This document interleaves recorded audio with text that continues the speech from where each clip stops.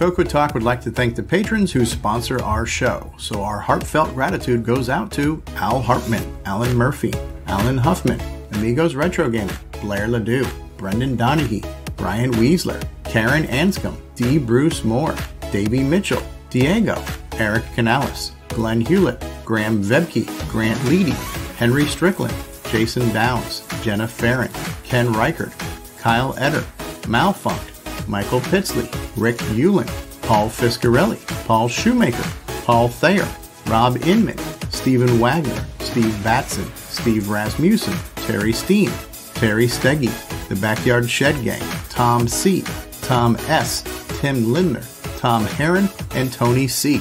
Thank you ever so much, patrons. Cocoa Talk is an unscripted live broadcast. Anything can and will happen. The views and opinions expressed by members of the panel and the live audience are their own and not necessarily those of the Cocoa Talk show, its sponsors, affiliates, or subsidiaries. Open minds encouraged, sense of humor recommended. If any off-color comments were made, we're sorry. Hi, this is Dale Lear, designer of TRS-80 Color Baseball, and you're listening to Cocoa Talk.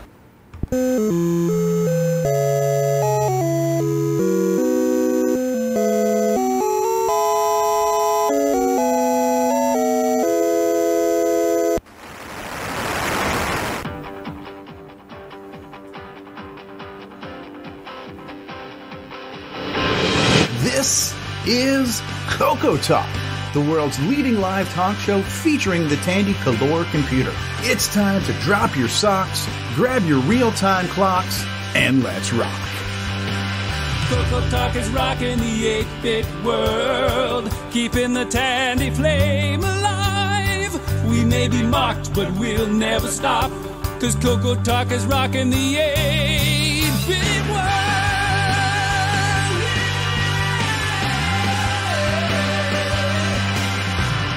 Good afternoon, everybody, and welcome to Cocoa Talk episode 211. That's right, this one goes to 11. We're here to rock your 8-bit world. Are you ready? Cocoa Talk is rocking the 8-bit world, keeping the Tandy flame alive. We may be mocked, but we'll never stop, 'cause Cocoa Talk is rocking the 8-bit world. All right, we are here, and yes, history has been made. We actually pressed the button like a minute or two early, just because we were already here. The people who are making up the show are already here for the show, so why not just start the show? And even before we started the show, Kevin Holloway was one of the first people out there in the live stream saying, "Hey, is there anybody out there?" And then we were then joined by Frodo, and then Mark O on Twitch, and Kevin Holloway is out there, and Nick Murata is out there. Daddy Burrito is out there. Dave and Sharon, that's Mr. Dave, and Tom Gunn says, "All hail Coco, the mother of dragons." And Karen, one of our newest patrons, thanks for becoming a patron, Karen, author of Exroar, is out there. Mark Overholzer, Ken Reichert is out there. We've got all kinds of people. And it's Saturday, so you know what time it is. David Craker on Facebook. You know what time it is. It is time to press the button and say goodnight, everybody. All right, so we're back for episode 212. We got a great panel for you in store today, folks. We have one of the most handsome men in retro, none other than Ron Delvaux. And by the way, this is the Mark episode. You notice that just about everybody has the name Mark in front of them because it was noticed that this show is a little Mark heavy. So we're going full on Mark today. So okay.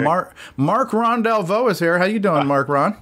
Hey, pretty good, but I want to ask you, pretty soon, you guys announced the patrons, and we're going like 12, 13 minutes on patrons. Do you have like an Aston Martin now, or? Yes, but I'm no Nick Marentes, I can tell you that.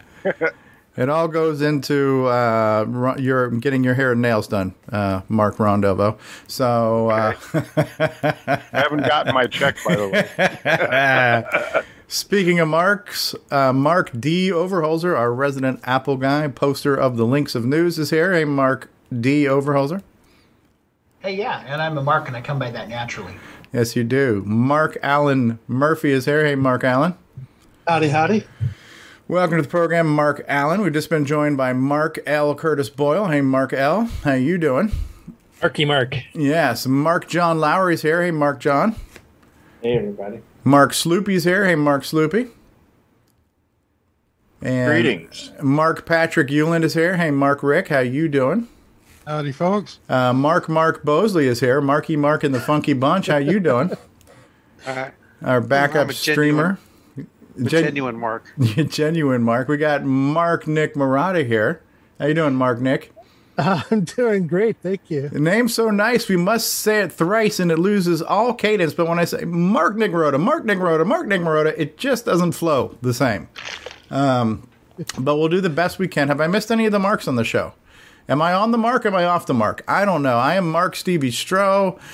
Mark and Dave Sharon Verrier out there. Mark Kevin Holloway's out there. Mark 8-Bits in the basement is there. We're here. Mark L. Curtis Boyle just mentioned that he posted the link. So if you guys need to grab the links to run the news, we will do that.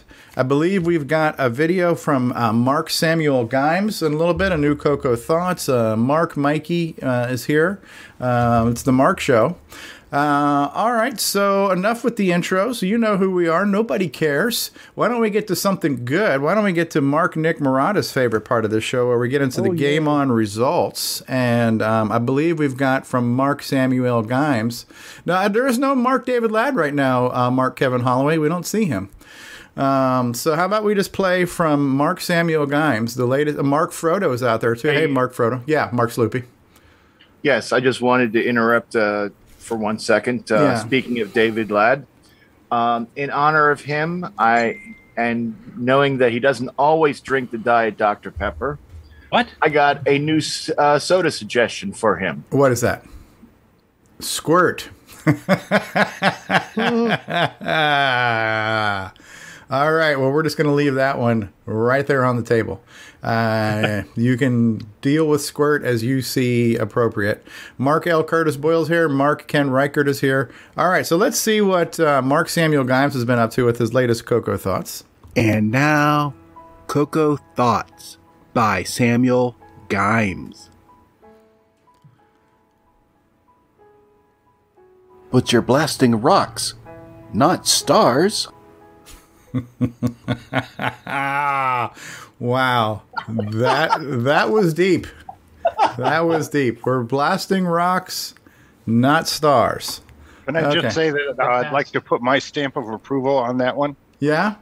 All right. Was it what did you like best? The music, the singing, or? I think it was in general. It was short, sweet, and sweet. Okay, there we go. Ron Delvaux approves. Being an astronomer. And astronomically correct. Yeah. Astronomically correct. Mark David Craker's out there. All right, so let's see what Mark Murata's favorite part of the show is here.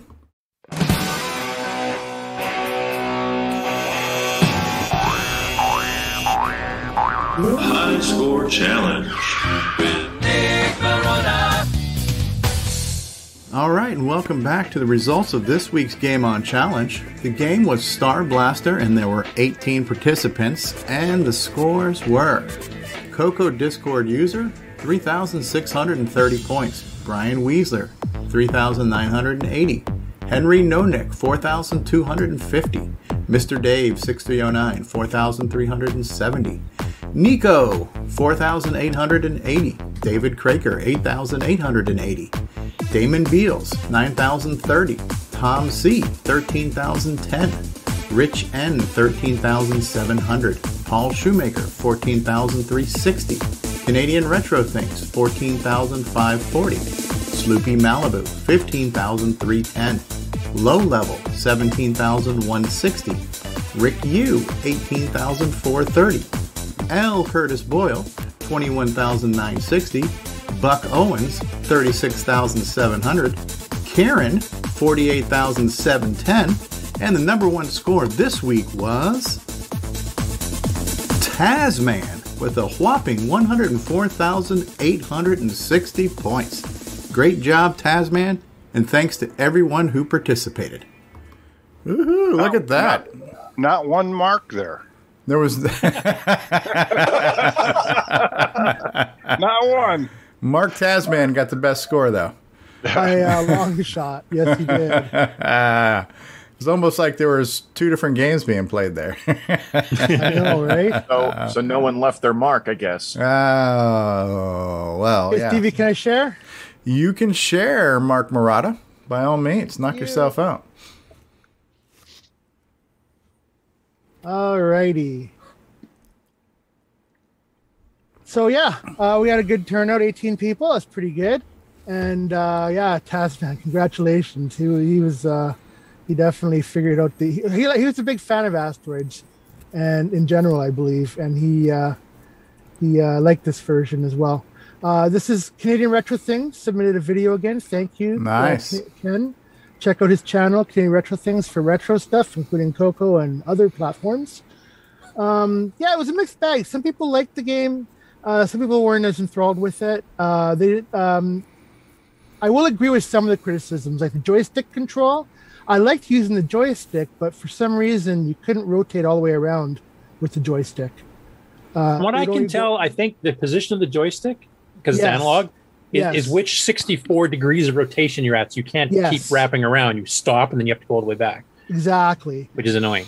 Whereas with the keyboard, it would rotate all the way around like you expect it to. But I didn't like the keyboard keys that they used. So for me, neither input was ideal for me, but I used the joystick because I much preferred the mechanics of it. I've never seen a pair of scissors shoot anything. I thought it was a hypodermic needle, but yeah, scissors. Yeah, it's a COVID thing. This is actually topical. Yeah, it's a good thing they didn't make the end of that round. So, but I mean, the graphics are, aside from the fact your ship looks like scissors, I thought the graphics were pretty true, true to asteroids. And this game looked really nice in the Coco 3 with black and white. Oh, just on the RGB, pure RGB, huh? Because it's a monochrome game, so it looked really nice on the Coco 3, I thought. This one actually has an MC10 conversion too. I can't remember, was it Darren Atkinson who did that one? But he actually ported this one to the lower res, medium res mode, I guess, in the MC10. This looks Vectrix. Yeah, it does look very vector. Your arcade game was a vector game too, so. And unlike go ahead. Unlike Asteroids, this one had shields, which was actually from Asteroids Deluxe, so it had a bit of stuff from both games. Now, wouldn't this sound good with a music scene behind it? Yeah. So. Yeah, good looking game. Yeah, the keyboard controls are a little bit odd. Now it's kind of lucky he did do it that way because if you change your keyboard out for some of the third-party keyboards, or some keys moved around, or the Coco 3, the arrow keys all got jumbled into one thing. It actually plays a little bit easier than it would have. But at the time this was written in 1981, none of that had happened yet, so it was an odd choice for the time. What are the actual keys? D and F to rotate. Yeah, D and F's left and right rotate. Right arrow is fire. Left arrow space bar is shield. Interesting. Yeah. And the other it keeps it left and right hand, which is correct. I mean, that's how I would have done it too. But it's an odd choice to use D and F. I don't know. What I would understand Z and X maybe. Some people use Z and X for rotating. I don't know. But obviously on the Coco 2, it would have been good to use the arrow keys. Where do you keyboard with a Z key? Sorry, that's a Canadian key. No, what the Z key is when you take the letter Z and you put a little line through the middle. That turns it into a Z. So DNF stands for don't finish.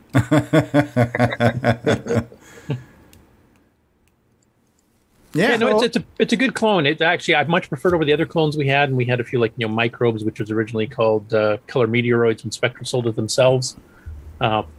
It doesn't play as well as this, to be honest, even with the odd key layout. Yeah, the gameplay itself is good. I did find out hunting doesn't work quite as well as here as I remember in the arcade. Now, maybe that's just because it's been so long since I played any version of Asteroids. Maybe I just lost the touch. But the old hunting thing to get your score up, it didn't work for me on this one. You mean leaving one asteroid behind and one slow moving one that's going either almost straight vertical or straight horizontal, and then you just fly across the screen so that the saucers can't home in on you, but you can just blast them as they keep appearing. And what was happening to you when you tried that? Well, they'd shoot me even when I was moving, so it didn't seem to be, because I know in the arcade game you could keep that going up pretty and infinitely if you were good at it. So Gimes nailed it. No stars. That's even worse. There aren't even stars. You're right. Yeah. Not only are you not shooting stars, there are no stars. No. I think the star is supposed to be the player of the game. So antiseptic. And you're going to get blasted, so it's accurate. Or you are blasting. Star of the game is blasting. Star Blaster. A touchy-feely game from the 80s. Yes. I have a bit of gameplay from Tasman. He submitted a short clip of how fast the asteroids go. Oh, when you get to look at that score, 104 freaking thousand. So it's a very short clip, but here are the asteroids moving. Oh yeah. Oh wow. Ooh, look at those things. Ouch. That's a little bit on the insane side, if you ask me.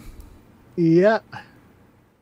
And I did have one small asteroid that hardly moved, maybe a pixel a step. I was amazed. I've never seen one that slow in any asteroid-like game. Yeah, depending on the exact angle you shoot the asteroid and how close you are to it, I think is what it derives from. I had once or twice where it got pretty close. You end up affecting its inertia and stuff, depending on how you hit it, right? So it's neat that there's pieces and parts. Yeah. Yeah, it does look better. It does look better RGB without the artifacting, where you can just see all the because like the little tiny dust particles when it explodes look kind of cool. Yeah, this is Kieran's video. Thank you, Kieran. Yeah, thank you. Yeah, and Kieran did really well too. So this must have been a popular game. Yes. Yeah, this is a long one. I won't show it all, obviously. Mark 10 Kieran? minutes. Mark Kieran. Mark Kieran Anscombe, yes. Yeah. Author of Mark Roar. I thought it was X Mark, but okay. X Mark, X Mark the Spot Roar. So the interesting bit of trivia in this game, which I mentioned last week, but for those who didn't catch last week's episode, I might as well repeat it here, is this was released in 1981 by Microworks, which was not known for games. This is the only game they sold, as far as I know. They usually sold assemblers and stuff. In fact, one of the better ones. But this one was actually sold on cartridge for $39.95 US back in 1981-82 type thing. So this is one of the very few third-party carts at the time. I think Antico did a few. The Dragon had quite a few. Were done third-party. I'm noticing the world is black. The world is white. I'm noticing. Are you going to be singing for the next Simon Dimes episode? Karen is like on the spot with that shield too. Was there a number? Was there any limitation to how often you could shield? Or the number in the upper left corner is how many seconds left on your shield, basically. The longer you hold it down, of course. Okay, so there's a 4 and a 2. Okay, and that 4 is turned to a 3. So that first number is how many shields you have. Yeah, and the second one is how many ships left you have. Gotcha. Okay, but his timing on that shield was like impeccable. Yeah. Also, Kieran plays it a lot differently than most people I see, where he's actually actively flying around a lot. Most people kind of stick in the middle and move if they have to type thing. Yeah, this one really rewarded flying around. I'm going to sleep now. Good night, Mark Ron. Okay. Cool. It's another space game. You should like it, Ron. Oh, sorry? I was going to say one little interesting fact about asteroids.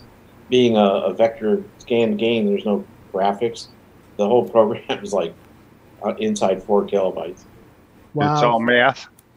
Yeah, basically. Yeah, it's all line plot these points. Yeah. Huh. And the logic too, but it's not. There's not much. Mark math. It's Mark math. Yes. Now we did do one cheat in here compared to the arcade, which I don't know if you guys have noticed. It's a bit subtle, but in the original arcade game, the asteroids spin. On this one, they don't, except your ship, of course. Well, that's probably no matter how you shoot them, they just there's a lot of those calculations, Yeah. especially to keep the speed up, like we saw in Tasman's video with this many, because you get more asteroids every wave too. I think you start in 5 big ones, and 6, and 7, then 8, then the speed starts increasing. And once you blast those big 8 ones into a bunch of small ones, you can potentially have a lot of stuff moving on the screen. Yeah. So I don't think he wanted the extra, having to figure They out. should have called this game Asteroid Belt.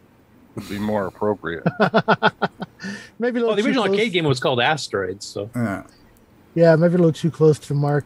And that one down there is moving really slow. You see it. Like its trajectory is like just crawling. That's the ones I like to use when I'm hunting. Yeah. When I was trying that technique. But like I said, they did seem to be able to track me. Yeah. I had key repeat too, which I don't believe the arcade game had. Yeah, it only shot 4 at a time, but that's still. Yeah, there were times where I didn't use the key repeat. I actually would let go and start tapping it because I wanted to space my shots, because otherwise you get that burst and then you have this blank space where the asteroid can sneak in and crush you. like a grape. Oh, Karen is saying the original Asteroids didn't spin either. Maybe that was Asteroids Deluxe. I honestly I don't remember yeah, it because did it? When you shot them, it definitely. I'm pretty sure. Well, they broke in half when you shot them. But did they Yeah, rotate? but in the arcade game, they spun too. Like the Vector spun as they went, didn't it? I don't know. I'm pretty not sure. I can't remember. Someone's gonna have to. It was Asteroid Deluxe where they were spinning. Yeah. I'll have to check that. Actually, I thought the original Asteroids did because I didn't play Deluxe too much. We didn't have it up here.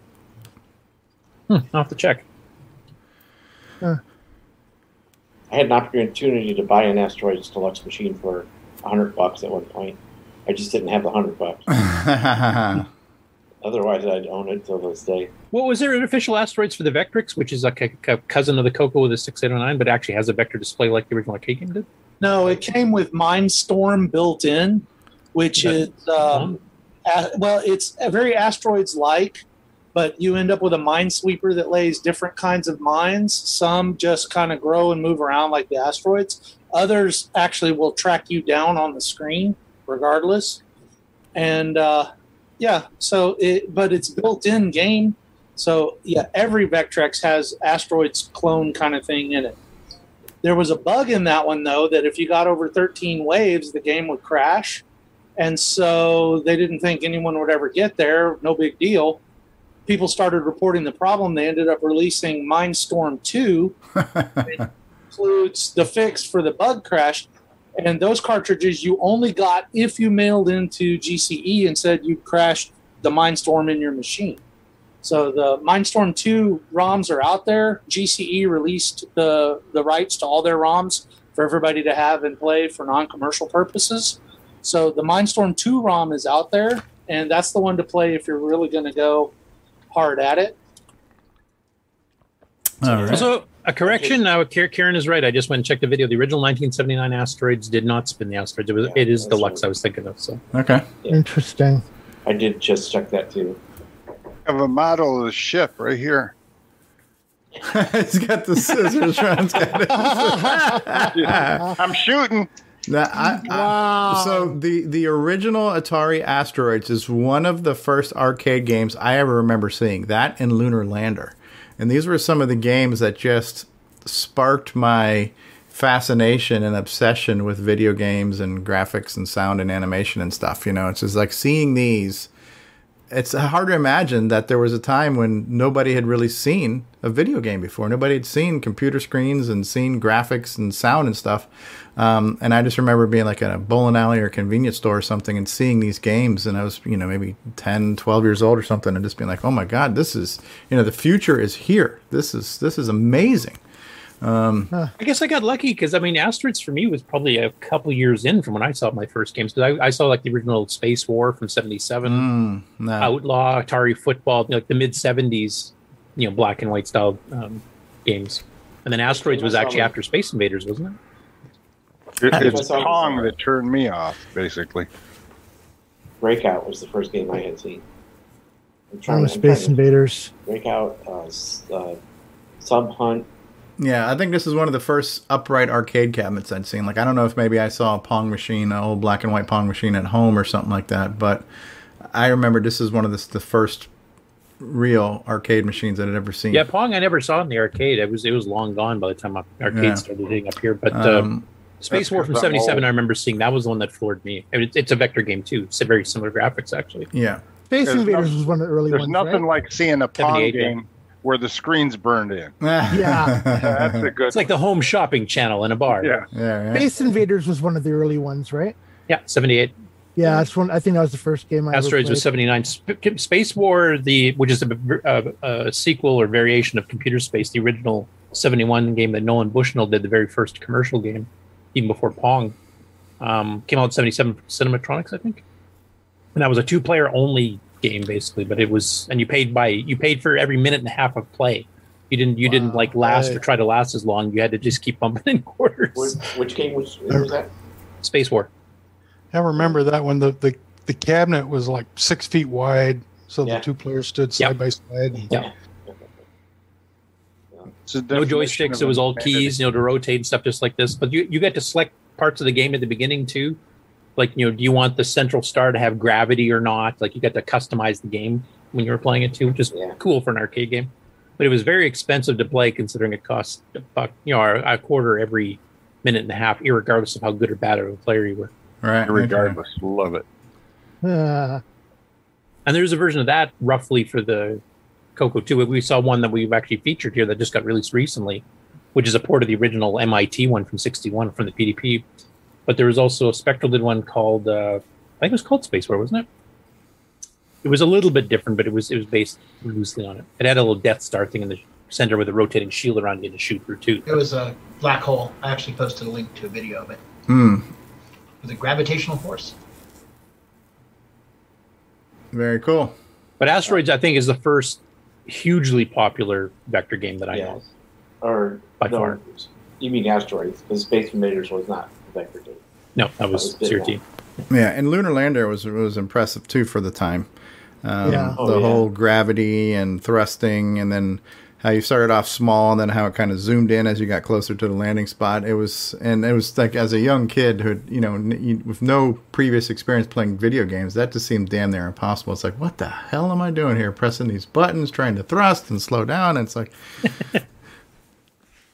yeah, 79 was a good. Essentially the same hardware as Asteroids. Range. Yeah. Go ahead, Nick. I guess the shots have limited range. It looks like CRT should have been able to hit that asteroid. Right. And the shots fizzled out. Yeah, and they do wrap the screen if you're near the edge too, as do the saucers. Yeah. 79 was a good year for first in the arcade, though. It was 79 was Asteroids was the first really popular vector game. It was a huge hit for Atari, and of course Galaxian was the first color video game. So. Oh, was it? Yeah. Very cool. Is there anything else that needs to be said about this, or are we ready to move on to the next? It's a hard game. It's definitely not one you'll master too easily unless your name is Tasman, apparently. Can't most marks do well? Yeah, most of the marks did well. Yeah, Mark Tasman did the best. It's just Tasman doing what Tasman does. Mm-hmm. Between him and Buck Owens, they're usually dominating the lists. I do have to say it was nice that the first real Coco version, because I think this one might have even came out before Spectral's version, actually introduced the shield from Asteroids Deluxe. So we had a more advanced one than most 8-bits at the time had. I mean, definitely some Asteroids Deluxe clones came out on other machines afterwards, but the Coco kind of just said, or Jim Kearney, the guy who wrote it, basically said, Asteroids is pretty cool. It's already been out for a couple of years, though, in the arcade. So let's just throw in this extra shield thing from the Deluxe game that most home machines don't have. Well, Asteroids had the hyperspace instead. The warp, yeah. Which you could warp right into a rock, possibly. Yeah, so you're taking a chance. Right. Yeah. I prefer the shield myself. Yeah. Personally. Yeah. And then 60's saying, I did notice you can't shoot the spaceships if they're straddling the top and bottom of the screen. So they have like a little, I guess there's a little safety zone that they could be in where they, I guess the collision detection wouldn't read. Yeah. Does that work for the player too? Can you not get hit yourself if you're straddling? I wonder. That'd be I always wondered how the logic was done in Asteroids. Like when there was a lot of rocks moving around and you got killed, it would wait until there was a clear enough space around to put you in the center. Because otherwise, they could put you in the center. Right. Just to keep having to spawn kill, which would be completely frustrating. Yeah. On this one, at least you get to choose. You have to hit enter to respawn, so you can wait as long as you want. In fact, you can use that as a game pause if you want to. And I didn't like that. I should have been the fire button. I disagree, because with auto fire, that means you might be holding it down, you get killed, and you're instantly back on again when you didn't want to be. So true. Because a lot of people hold down the key, in which case you'd be spawned death right off the bat. My only problem, which someone else had too, was the space bar on my Coco isn't quite perfect. So I can't, neither thumb was reliable to raise the shields. So I would have to move to the center of the keyboard so I could whack the spacebar right in the middle. And by the time I did that, what's the point? So, yeah. Broder's got an interesting bit of trivia here in the chat. He was wondering about how popular Lunar Lander was compared to Asteroids. There was about 5,000 machines sold of Lunar Landers versus over 70,000 of Asteroids. Oh, yeah. Slight difference. Was a lot Slight more, difference. I never had trouble with my space bar because I had a Mark Data. Oh, that was a beautiful keyboard. Mark Data, too, yes. Okay. Yeah, but Lunar Lander is one of my favorite video games of all time. I just love it. Mr. Dave is asking, is Fortnite next week's game the Coco 3 version? Yeah, go ahead and start playing Fortnite. Yeah, I'm just waiting for Dave to finish porting it. So, and make sure when you put Fortnite on a cartridge, it's got blinky lights, okay, Mr. Dave? He's waiting for OS 9 to get done. That's why it's forever in beta. It's never going to be done, and I always have an excuse. All right. The suspense is killing everyone here. All right. So next week's game is a request. Uh-oh. A request by Stevie. I think you'll know what this game is, Stevie. Oh, I know that game. I know that Shooting game. Gallery from James Guerin. All right. I hope you didn't take that screenshot from my site, did you? Yeah, why? I got to redo it because it's not showing all the artifact colors. That's got to be an older VCC version or something. Oh, yeah, I get all my screenshots from your site when they're there. Well, let me write that one down here because that's got to get changed. The bottom, like the owls, kind of remind me of like PAL artifacting, where you kind of get that pseudo color from the vertical stripes, you know. So you got to be careful when you're shooting. Some things you have to shoot them in the right state, otherwise they add other objects back, and some objects will change the direction. Yeah, some will give you extra bullets, and you got some give you extra bullets, but you play until you run out of bullets. And, who wrote this one? James Guerin.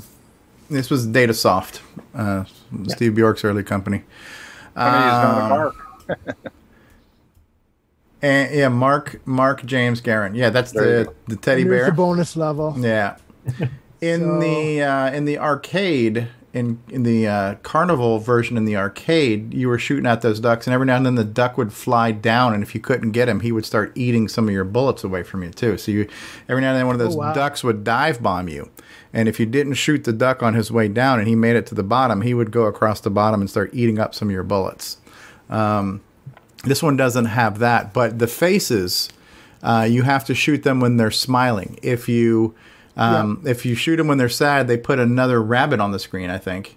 Yeah. The row above the faces, which is the bullseye, when you shoot those, it changes the direction. It inverts the direction of the left and right that everything's going on. And the diamonds, which are the hardest to hit, if you hit a diamond, it gives you extra bullets. Aha. Yeah, and those are and super doesn't your hard to bullet hit. slow down the further up it goes? That part I don't remember. I know the overall movement was based on the cycles, and the more stuff you had on the screen, the slower everything was. So everything got faster when you got fewer objects to animate. Which is why when you were shooting that teddy bear, he started to get really, really fast when he got in the middle of the screen. If you were lucky to shoot him twice or three times, because he would like change directions and start running the other way every time you hit him, but he got to be so fast you could never hit him hardly ever. That was kind of your bonus round, which Clowns and Balloons didn't really have a bonus round. It was just he kept catching. So this one had the bonus round, similar to the Tapper game, right? Beer Master. Yeah. That's an interesting idea. David Craker's saying it would be interesting if somebody could hack this to use the Dicom light gun adapter. Now that would be kind of cool, like a Nintendo style Duck Hunt where you're shooting with your actual gun at them. Some fair bit of reprogramming because the game's not designed for shooting at a particular spot on the screen. Yeah, but that would be really interesting. Idea. Yeah. Not to mention their TVs aren't CRTs anymore. Yeah. Well, listen, so how that works. Listen, don't be a naysayer there, Mark John Lowry. Okay. All right, you're just raining on our parade. I thought I heard there was a gun that works with LCDs. There is one now. Yeah, I've heard that too. Now that would be a really cool idea. But thanks for picking this one, Nick, and thanks for pointing out that my screenshots are crap. Because I didn't say a word. You're the one that's outing yourself. Well, no, the thing is, this is one of the games that really, really showed off the extra artifacting colors, the yellows, the purples, etc., like Sands of Egypt did, another Datasoft product. Yeah. But this is one of the early ones that really showed it off well, and this screenshot from the earlier versions of VCC does not do it justice at all. Oh, okay. Or MAME or whatever it was. I don't think you were using VCC back in the day, Curtis, but and yeah, this far back, I don't remember. It would have been VCC 143 or an old version MAME. Because those oranges still look fairly orange. Like for VCC, the red and blues were a lot darker. So this looks. Yeah, it could have been an early version of MAME then before they added Sockmaster's subtle algorithm. Yeah. Took the vertical and the horizontals into. Yeah. So, yeah, fun game. All right. Fun game. Early Tandy cartridge. It was one of the games that you could play and be proud to show your friends. Like some of the early cartridges were not the most impressive games in the world. Like some of the early Space Invader clones and Galaxian clones were just real repetitive, not very terribly impressive looking, like the Galactattack and a few things like that. So some of those early Coco games, but also those things came out, on 4K when the Coco was still in prototype mode. But by the time Datasoft got in the action and they were doing 16K cartridges, they were really starting to make the Coco something to be proud of, All right, so thanks a lot for guys for participating, and thank you, Stevie, for letting me do this part, and thanks for the great score results videos you've been doing. We got some comments on that. Karen did not like the improved production value, so I think the period correct ones were more popular. Well, I'm just taking a little bit of a break from doing it, so Steve's helping me out, but we'll go back to those. Yeah, well, and I'm trying to do something different each time, so maybe maybe the next one, if I do another one, will be more period correct. I thought it was cool. I was going for a kind of Star Trek-y type font. Yeah. So with all right, so thank you. Yes. See you next week. There we go. Nick's done. All right, everybody. So Nick's ready to move on. Nick's I'm leaving the building. He's dropping the mic. All right, Mark. Oh, sorry, he's dropping the mark. Yeah. Mark Nick Murata is done with all of these shenanigans. So at this point, I guess we're just going to press the button. Good night, everybody. We do have Game On news, and we have news, and we might even have updates and acquisitions. Who knows? So we'll just keep the train. Well, I was going to ask you about that. I joined late, so unfortunately, I didn't get to take part in the pre-show discussion. But because we've been kind of dropping the the updates and stuff, and sloughing some of that stuff off, is there some people that want to get some stuff that we can make sure we can actually get on the show for a change? I remember Brian Weasler throwing something out saying he could join us later. So maybe if Brian Weasler does get on. Does anybody else here have anything they wanted to update? Any show and tell, projects to share, stories to share? Yeah, I've got a quickie for.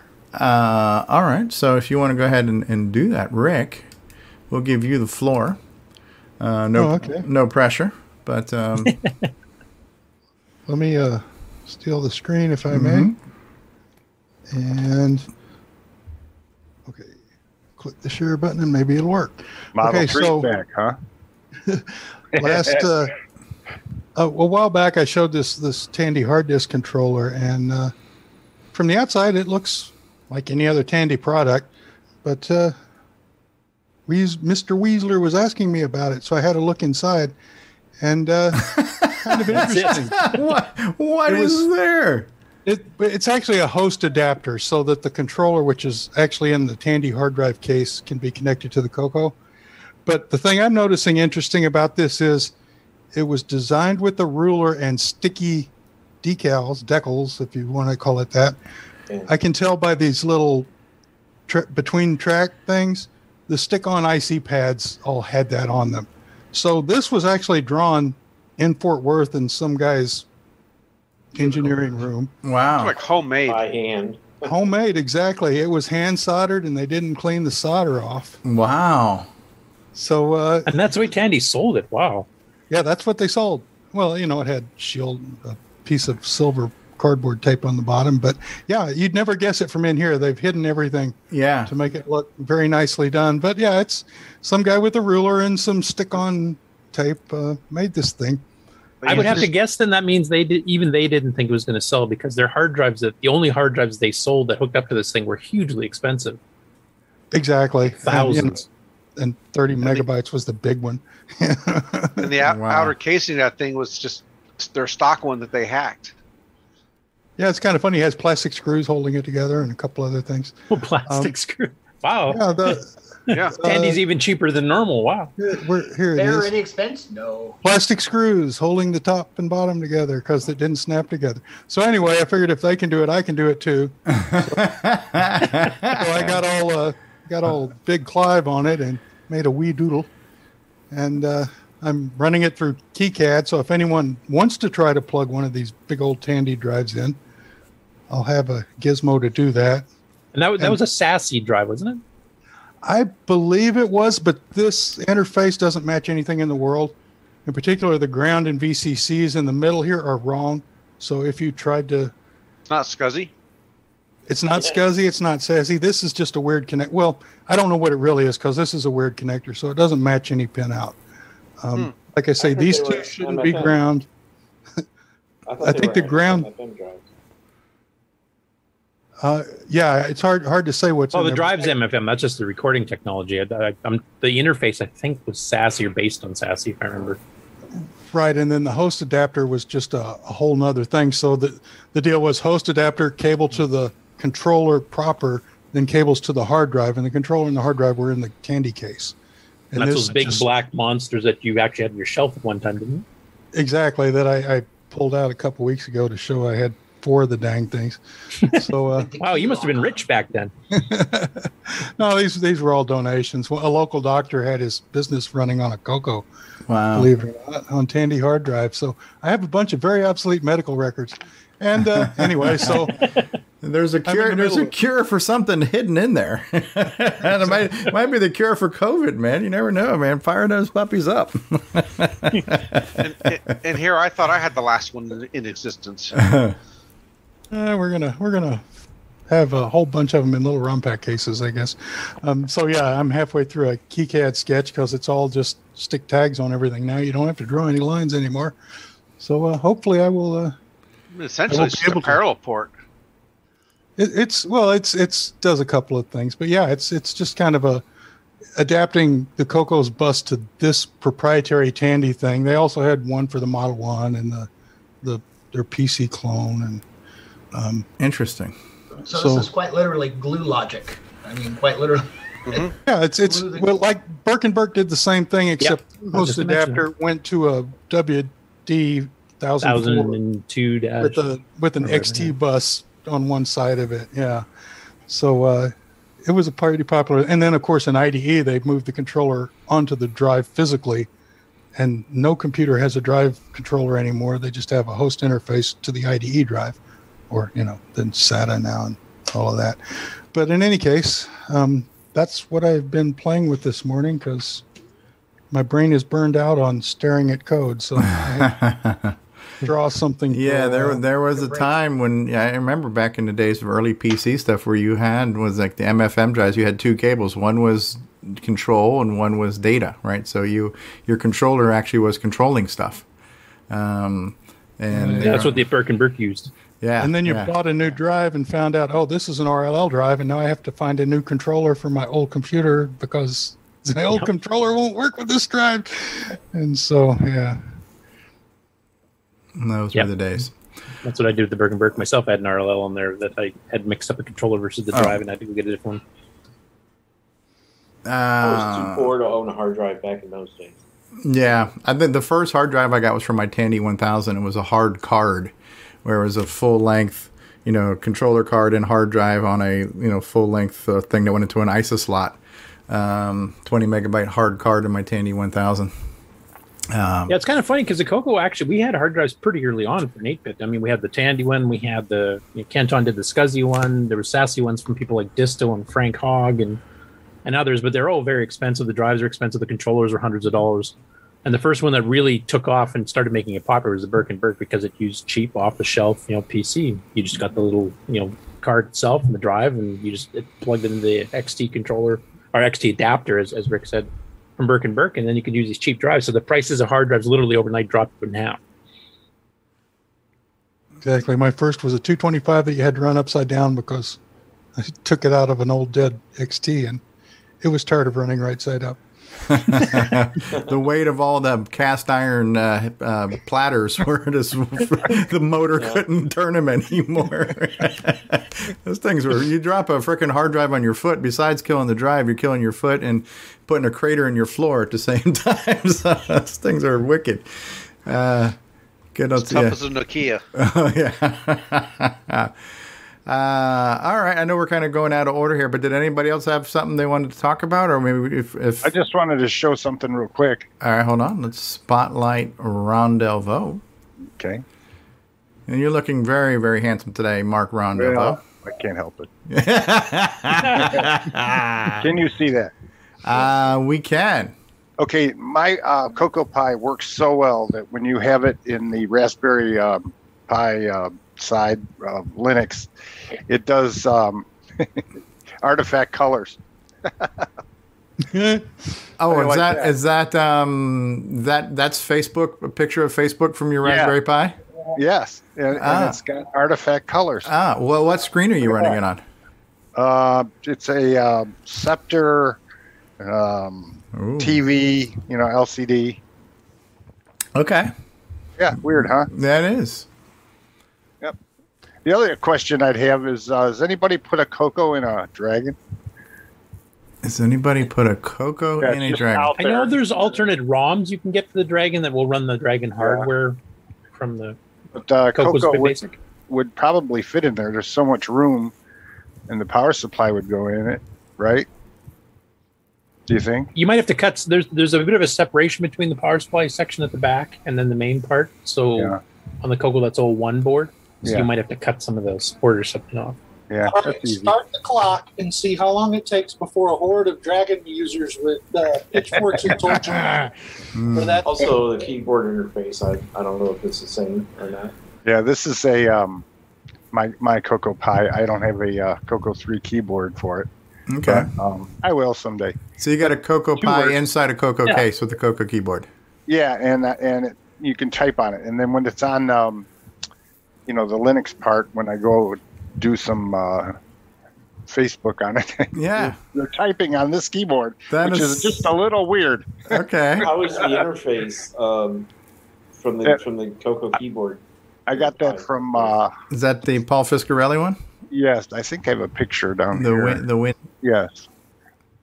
They have this keyboard here for the tab key, so I can get the menu to come up. Because the Coco. There's no tab Well, here. what you can do, Ron, is you can, once you bring up MAME and go into UI settings, you could remap the menu key to a different key on your Coco keyboard. Yeah.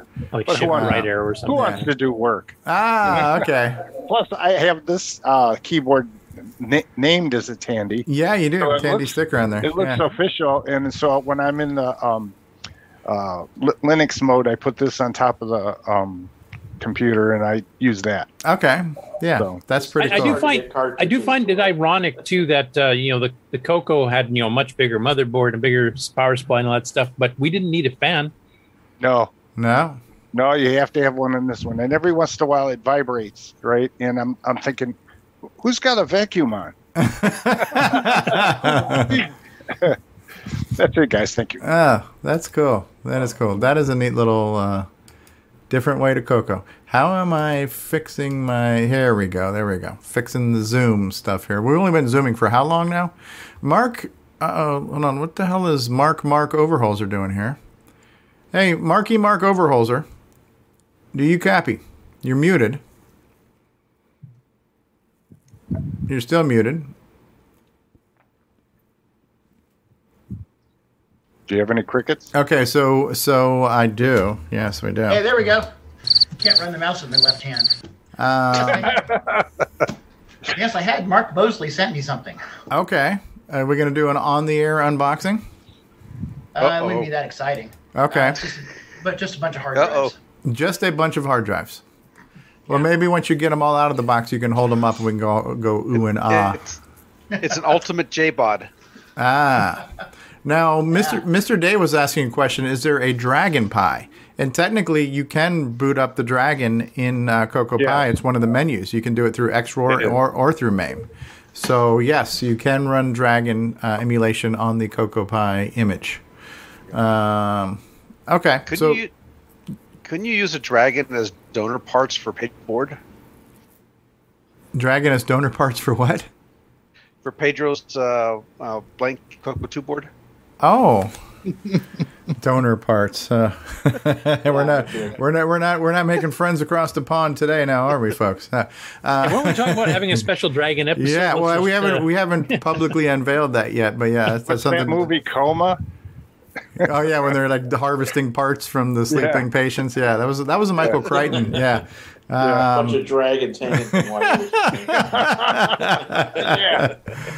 Oh Lord! Pretty soon there's going to be Coco Talk hosts hanging from wires from the Dragon people. We are going to hell today, folks. I refuse. Okay, we just got from Explorer VR. He says, "Don't worry, we still like you." And 60 says, "Heresy, right?"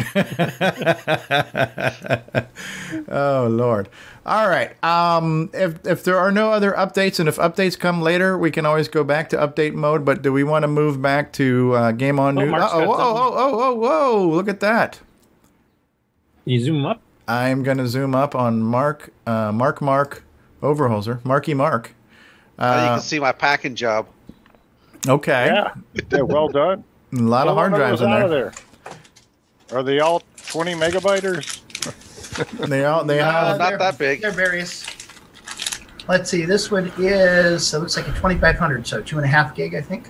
No, 250. Are these all IDE drives, or are there a mix of? Well, we can't see what you're looking at, Mark. I know you're looking at it to see what it is, but hold it up where we can see it too. Okay, it's kind of nice. Yeah, that's the box that's got the newer stuff in it.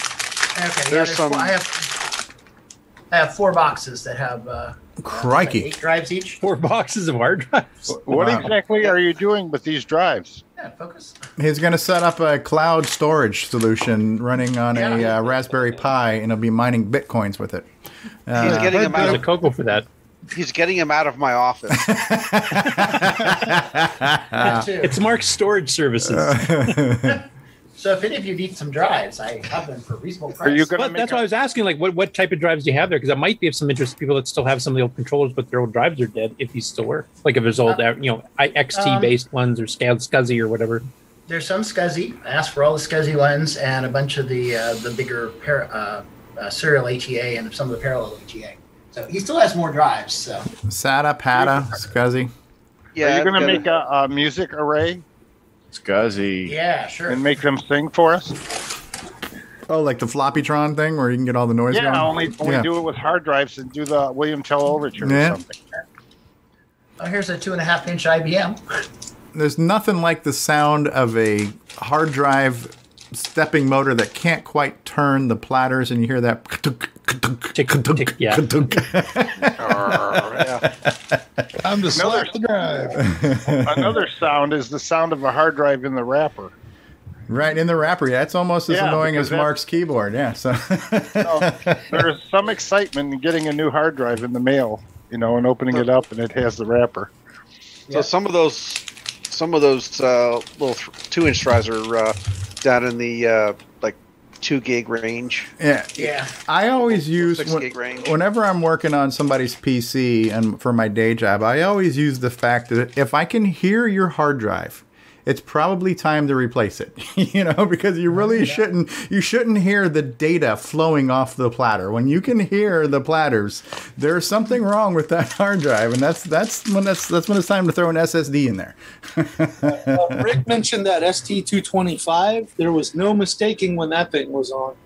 It sounds like a jet engine as it spins up. Right, and there was such a gyroscopic feeling to it too. When you shut them down, if you held it in your hand, you could feel the universe as it spun around and stuff.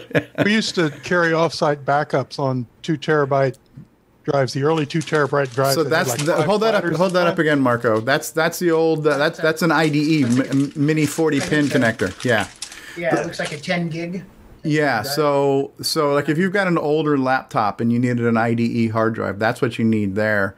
Or if you have the IDE interface from Glenside, because those work on there. Yeah. I had a 20 gig Samsung on my Coco for a while on that one. And a source for that is I had a friend who worked on copy machines, and so some of the older office copiers still had the 40-pin mini laptop size IDE hard drives in them.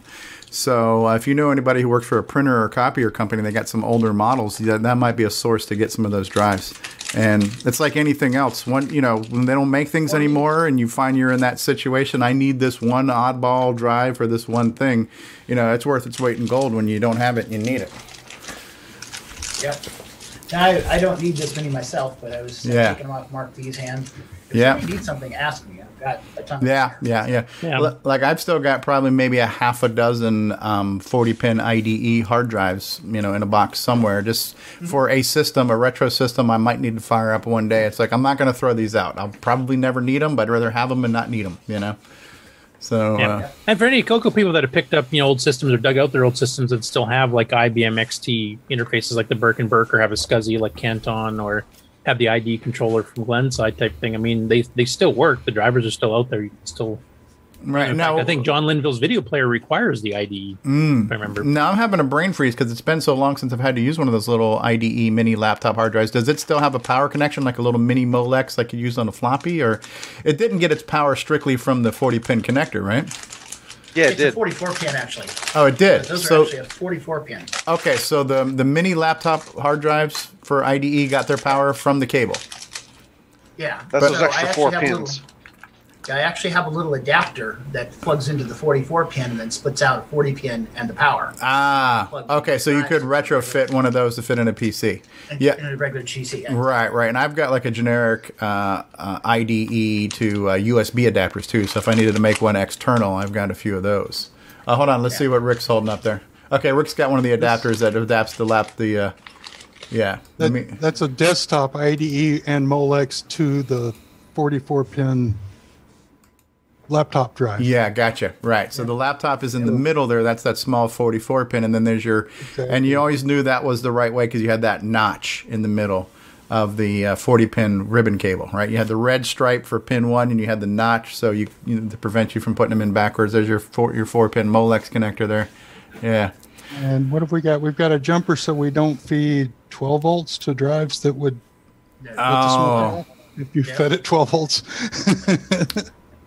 Have a meltdown. Handy little gizmo. Anyway, so Mark had these spare drives, and it's like, Yeah. I'm willing to give them a home and rehome them to people Nice. who need them. You know, at a Yeah, reasonable price. welcome to Storage Talk, folks.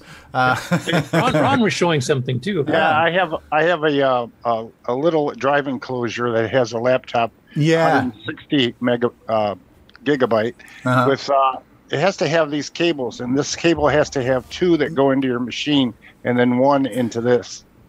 Yeah, well, I think it depends on the USB connector you have, because some of the USB 1.0s did not have enough voltage to provide power and data and stuff, so they had the double connector. But because I just recently had to buy a USB external optical drive to boot up a server because it didn't have one, and I needed to boot up a Windows OS disk.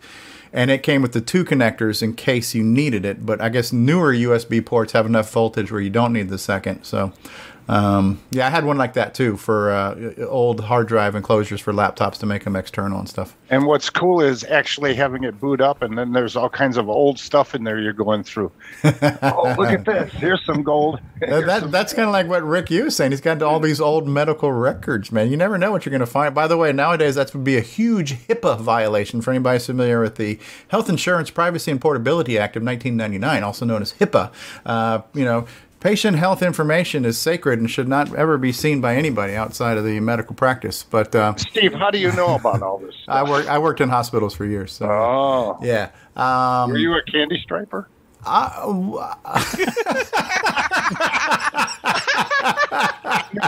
Wow, you got me speechless there. You made me speechless.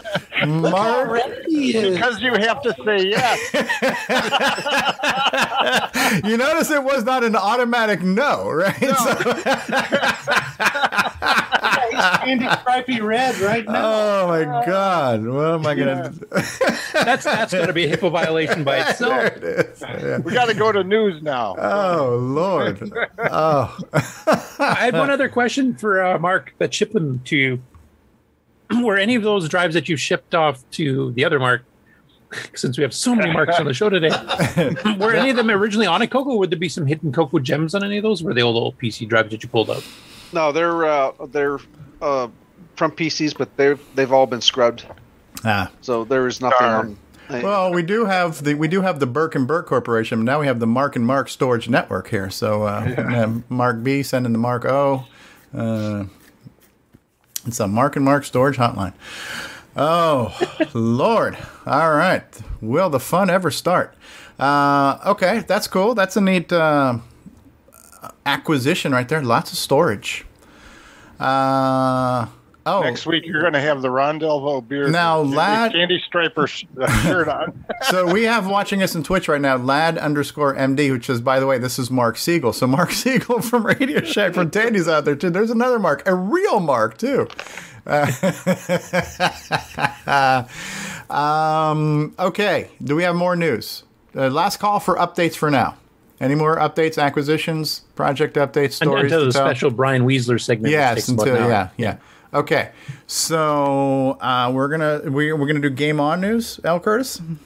Sure, if that's what you want. Okay, we will, and we're no commercial breaks. We're just going to keep the train rolling. So you have the Ron. If you have to go potty, you don't need a note. You don't need a hall pass. You don't have to raise your hand. Just get up and go. Well, I don't need one either, so I'll just put up a screenshot and leave for a bit. Yeah. All right. So Hey, Mark B, your packing job is excellent. Oh, thank you.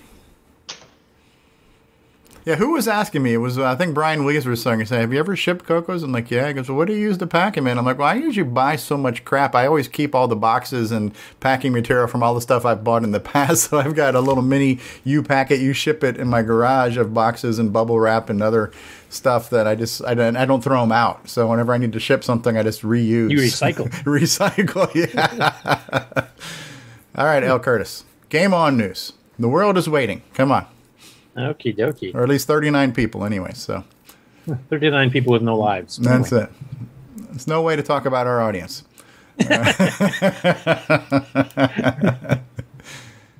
We've already offended the dragon gods. Let's not piss off the rest of our audience. And everybody named Mark. But anyway. It's great shape. You do realize we don't have any lives either, otherwise. Yeah. We don't even have any live viewers. They're all dead viewers. But anyway. All right.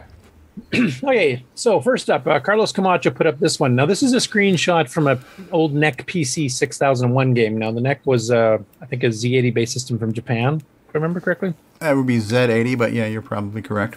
I guess, in Japan it would be Z80, but I'm trying to translate it for you Yanks. All right. No, it's American. It's a Z80. Ah, okay.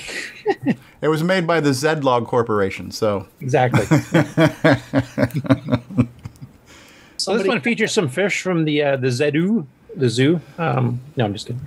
So basically, this is a screenshot of a game. Now, we've been having some things about talking about mixing video modes or mixing the color sets of video modes, because the VDG had a pretty limited palette and pretty limited selection of what colors you could pick. And games like Dragonfire really used intricate timing to switch the scan line, actually multiple times on a scan line.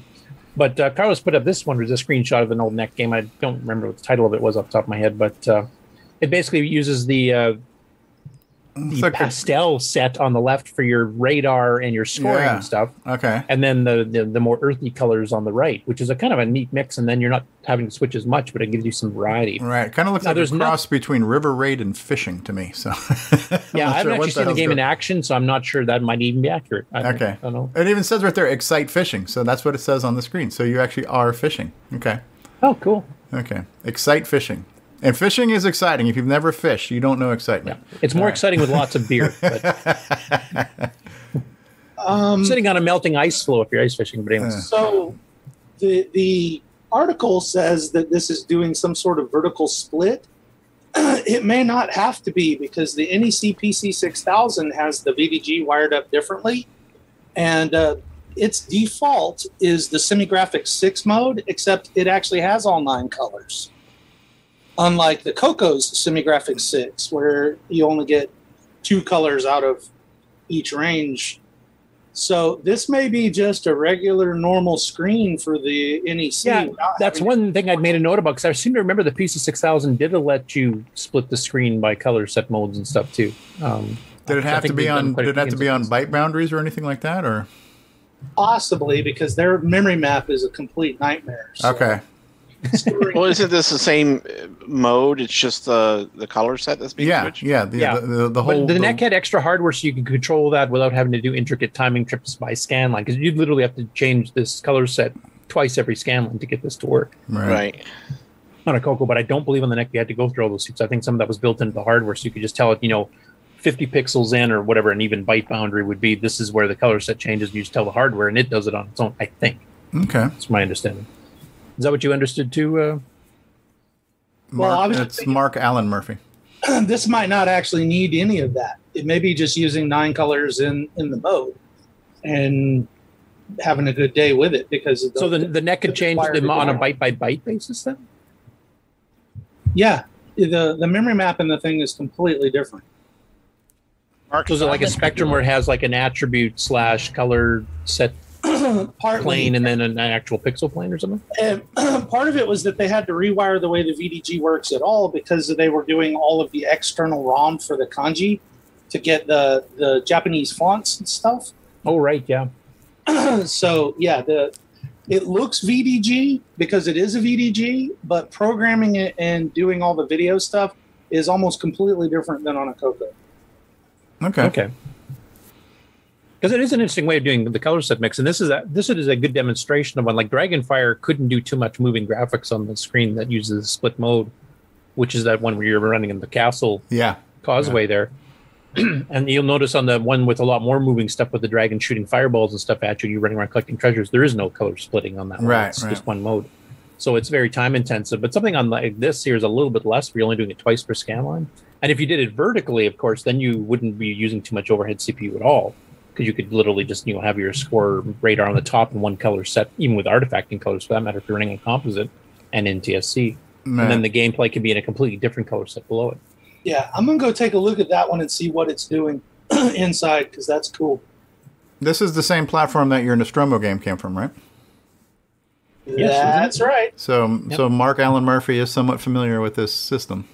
Yeah, and it's also the current system that High Retro Game Lord, who went through a series for about a year or two on Coco and Dragon games that we went through a couple of years back, and he's actually been doing the next PC 6001 machine lately too. 60 saying this is definitely CSS switching. You could, of course, feed CSS from a wider data bus. There's still a delay before the CSS changes. All right, so we have different schools of thought on what it's actually doing, but the point is what we're looking at on this picture here is possible to be done on a Coco with a VDG by just using some SAM tricks, right? Just by changing some of the modes at a certain timing interval. Could be done. Not a Coco project, but it could be. Yep. I mean, we've seen that technique in Dragonfire. It's already proven to work, and that's actually more intense because that's changing it multiple times. And honestly, if you were just, as much as we say, we have the choice of 2 palettes of 4 colors in our P modes, right? We've got the red, green, blue, yellow, and then the yellow, cyan, magenta, orange. And that combination of the yellow, cyan, magenta, orange, it's really hard to get good, eye-pleasing things to do with those colors when those are the only 4 colors you have. So my hat's off to the people who have done it. But if you had all 8 colors available in even like a P Mode 3 type screen, you would really open up some possibilities on mixing things up, like being able to mix like the dark blue and the cyan and coming up with a medium shade blue, doing some of the dithering effects and stuff. If they were legitimately all 8 colors available in any of those modes, it would really have expanded some of the color palette possibilities to play with, Yeah, and there's nothing limiting you. I mean, you can technically do this as well. Instead of just changing the color set, you can also change the mode. If it's the same mode with the same, number of bytes for the screen, like say P Mode 4 and a P Mode 3, you could switch and get your black and white or black and green in there too, and have a certain part of the screen using that, so you can get actual black mixed in, depending on what you're trying to accomplish. Yeah, neat. Yep, so I thought that was rather cool, and it's a rather good use of, like you mentioned, of extending the palette, and it's actually divided into the play screen and your score screen, which is a nice idea because... Yeah, matter of fact, on this same system, James Guerin's version of Canyon Climber is using that on left-hand color palette, where, you still have the white border, you've got the orange, and it looks surprisingly similar to the Coco version, and it looks surprisingly not annoying. Like when you look at Puyan, your eyes want to vomit. But you looked at how they did Canyon Climber with just those 4 the higher attribute colors for Canyon Climber. He pulled it off pretty well. Well, I think in Puyan, because we know the actual other color set would have so much closer matched the arcade game. It's like an abomination. Why did you pick that when you had this available? Yeah, right. Clearly, you knew there were another 4 colors, right? You knew it, and you chose not to use it. and 4 colors that match the arcade game. It was dark blue and red, and I think Steve Bjork was saying that because Steve worked with James Grind. I think he said James just loved that color screen and wanted to use it. Yeah. So I mean, it is appropriate for some games. Skiing would look terrible. Yes, in green. Yeah, true. Unless it was, grass skiing, Yeah, you might have smoked a lot of grass to ski on it. All right, next article. Now, next up, I was hoping Nick Morendes would be on here to comment on this, but... Crikey. I guess I don't know what happened to him and why he didn't show up. But probably buying. He's buying a new Ferrari. Another 2, maybe. Yeah. So anyway, he's got his 5th blog up for the upcoming Zero Hour game. So in this case, he's doing, and of course, his blog is based on the design aspects of the game, not programming tips and tricks type thing. Mm-hmm. So in this case, he's designing the title screen, he's designing the top score screen, he's designing the bomb countdown screen, which will be actually used in the game, and how he's incorporated it into, the main game screen where you actually select, because you'll have elevators going up these poles here. You'll be able to select to go which door you want to go through, kind of like his Rupert Rhythm game, which is, there's some bases of Rupert in this one as well. And Rupert, of course, never was his favorite game, so this is his time to improve it, and also merge in some aspects of Donut Dilemma, some original stuff as well. But he kind of cycles through a couple of these. When the game starts, you'd have the title screen with the credits, and then you'd have the high score and flip back and forth. And I think the bomb countdown's actually during actual game play. And then he does a little bit more here, just kind of describing, nothing to show you, but with other game controls, which is giving some, how he's going to find certain keys for special things like aborting a game and pausing the game and switching between RGB and composite. And as he's always said, RGB is definitely preferable, which I have to agree to too, because composite is different on every old CRT TV and composite monitor, depending what the person set their hue and contrast and everything else to. So you don't have a fixed thing you're shooting for. You're shooting for something close, and you're not sure if it's going to be exactly right. Some people have their monitors adjusted more red, so others more orange, and light blue versus dark blue or green or something. So it's a crapshoot. Definitely pick RGB if you can. Yep. So it's good to see that he's been making a lot of progress in the game. He's actually put up 3 or 4 blogs, I think, in the last month. So good on you, mate. Next up, Fabrizio Caruso. I sure hope I pronounced that right.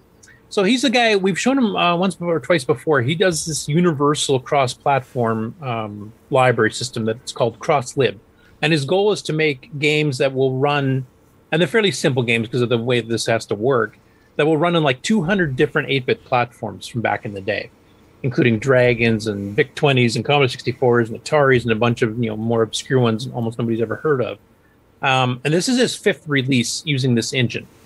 So this is the Dragon / Coco version shown here, and it's definitely running in the Dragon PAL set here because there's no artifacting. And this particular game that he's released here is called Cross Horde. And I'll play a little bit of the video here so you can kind of see what it looks like in action and the sound too. It's fairly simplistic. It's meant to be a cross-platform engine. You can't really do smooth sprites on that because some other ones are based on character-based, like tile sets and stuff. Yeah.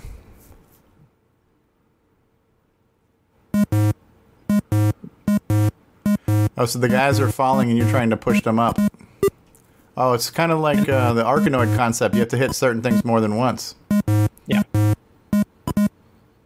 Oh, and they drop money? Yep. We wouldn't do this every week. I bet you don't want. This would be a little bit loud. Was it? Yeah. I had turned it down, but yeah. Think of how great this would be, like if Road Rage, there's a whole bunch of cars in front of you and somehow you could just smack them and they would pop like a bubble and money would fall into your vehicle. That sounds like a Coca VGA project for you, Steve. I won't play the whole thing. You get the idea. Yeah, that's neat.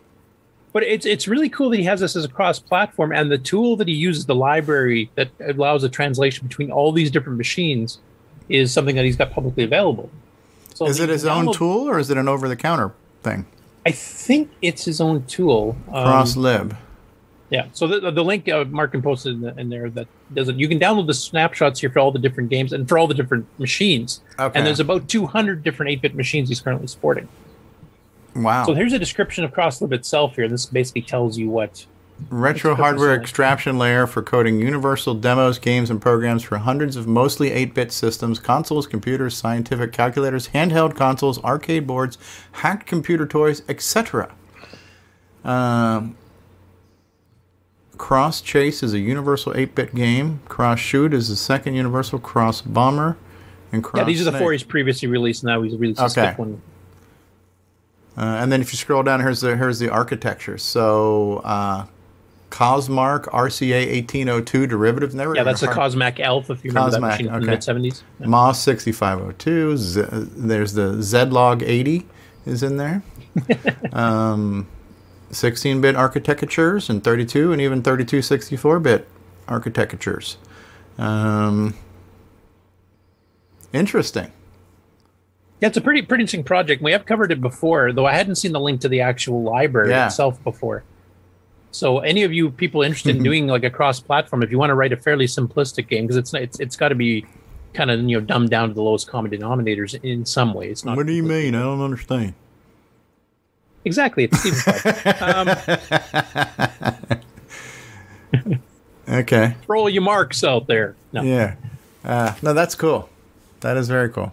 Yep. I mean, if you're just interested in the games themselves, and if you have multiple 8-bit systems, or 16 or 32 for that matter, but you have multiple retro systems, which a lot of us here on the panel do, and a lot of us in the audience do, you can actually compare and contrast the various versions and download them. Right. So this might be a good one to do. Like, I'm working on my little bomb catching game. This is probably simple enough for that, Yep.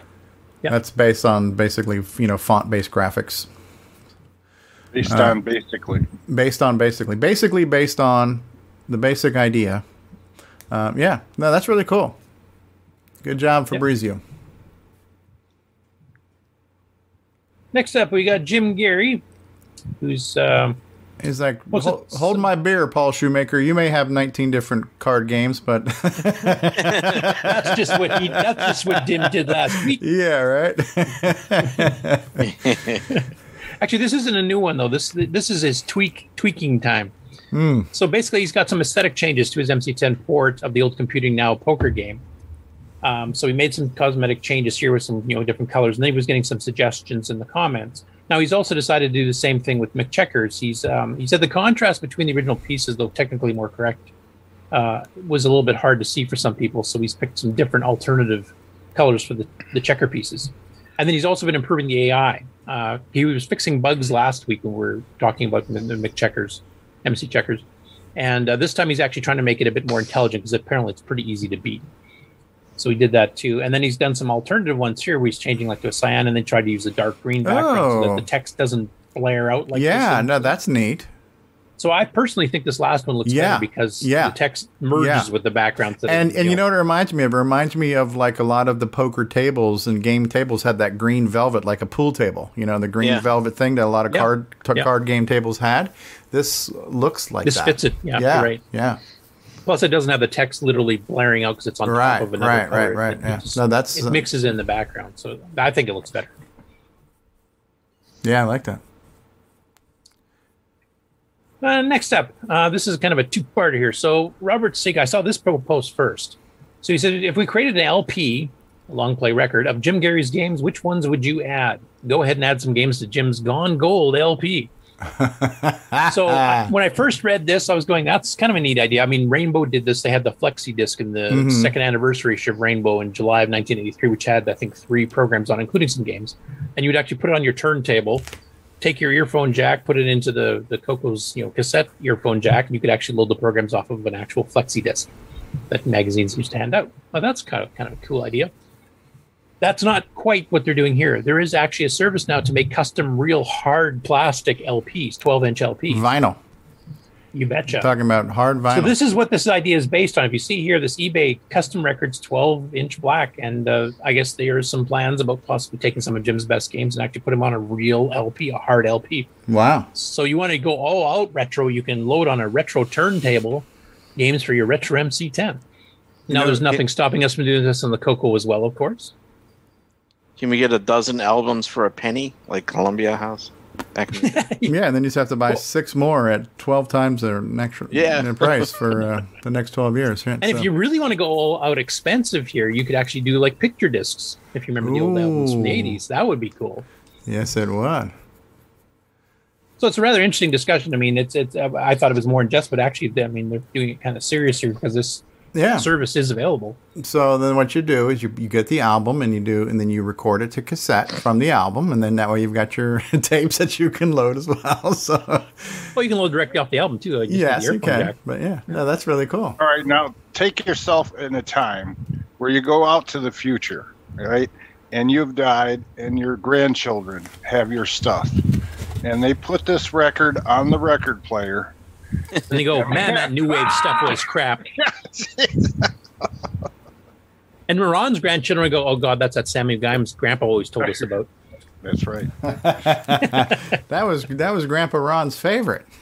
Yeah, that was his top 20. Cool stuff. And the next sound you hear will be Ron rolling in his grave. But anyway. Yeah. It's a pretty good idea. So anyway, since it looks like they're at least semi-serious on this, if you want to vote on the 1,005 different games that Jim Garry's done. Last week. Yeah. Oh, wait, it's 2010 now. I just got updated. So they've got a few suggestions going here. There's 6 currently in there with Colourioid leading by 4 votes, and then 2 that have 2 votes. My number 1 vote would be to have Nightmare Highway on there. Okay. Is there an MC10? Is there an MC10 version of Nightmare Highway? There's got to be. Right? I don't think so. Is there? Well, there needs to be. Need to get Ken Record, get on that. Especially with the compiler now, you can just compile it. Yeah. Well, the original one was written as a hybrid ML and basic game. So Nightmare Highway. Ken's saying no. Okay. But so that means soon, right, Ken? The day is young. Ken says, I'm holding out for wax cylinders. Oh, Lord. Only available on 8-track. Okay. Side by side. Oh, Jim said he was going to, so apparently Jim is planning on that. Add that to his 2011th game. Nightmare Highway. Anyway, you're not restricted to the ones on here. You do have the add-on option at the bottom, so if you want to add in one of Jim's games that you're a fan of, throw that on there. And if they actually do announce that they're actually doing a real LP on that, we'll definitely mention it on the show. So cool stuff. And then if you decide you're just tired of the games, then you can become a DJ and just do the whole pick it. There we go. Albums, old school games and stories. So this is a channel I've never seen before, and it's I think called Jason Vector. No, this is old school games and stories. Ooh. Check out that dog in the background. Yeah, that's the guy from Duck Hunt. Yeah, so it's basically it's about old retro systems, basically. But in this particular case, he talks about his first ever video game system that used cartridges, which was a Coco 2. Wow.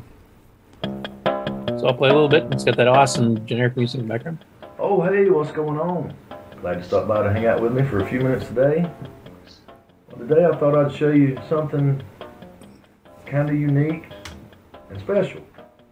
At least to me, anyway. Have you ever seen...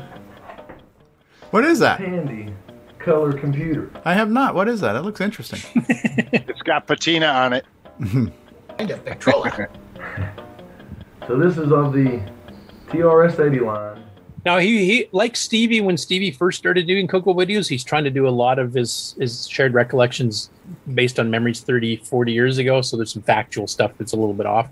So I did send him a message just before the show, because I literally just discovered this video this morning.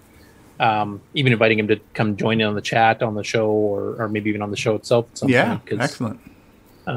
Like to get him on. But yeah, he goes through some of the games he played back in the day. Now, he said his video capture hardware would not capture the Coco signal properly, so he couldn't do any videos of it. Now, I think some of you guys have hit that same problem. Certain capture cards just hate. Well, RF is a unique animal. So if we can get in contact with him, I can show him what devices I've used to capture RF. But yeah, because if he's got a stock Coco, it's only got RF out, and that's really difficult to capture. Okay. He goes through the fact that it had analog sticks. Yep. And then he decides to demonstrate. Now, this will be strange to some of you, and he pushes it to the side and lets go, and it doesn't go back to the center. Yeah, right. Right. Yeah, when I did my first Coco video, I didn't even have the hardware to reference, so I just had to Google pictures, and just make a slideshow of pictures because I didn't have the hardware. I was just trying to do recollecting and, harvesting pictures off the internet. So he's definitely done a better job than my first one because he has got real hardware. And Ken, no, he did not play color scripted, though he did play Handyman. So, in fact, I think he actually holds the cartridge up a little bit later here to show you. That's Pinball. So he goes through some of the cartridges in his collection. He's got a few, and he's trying to find some.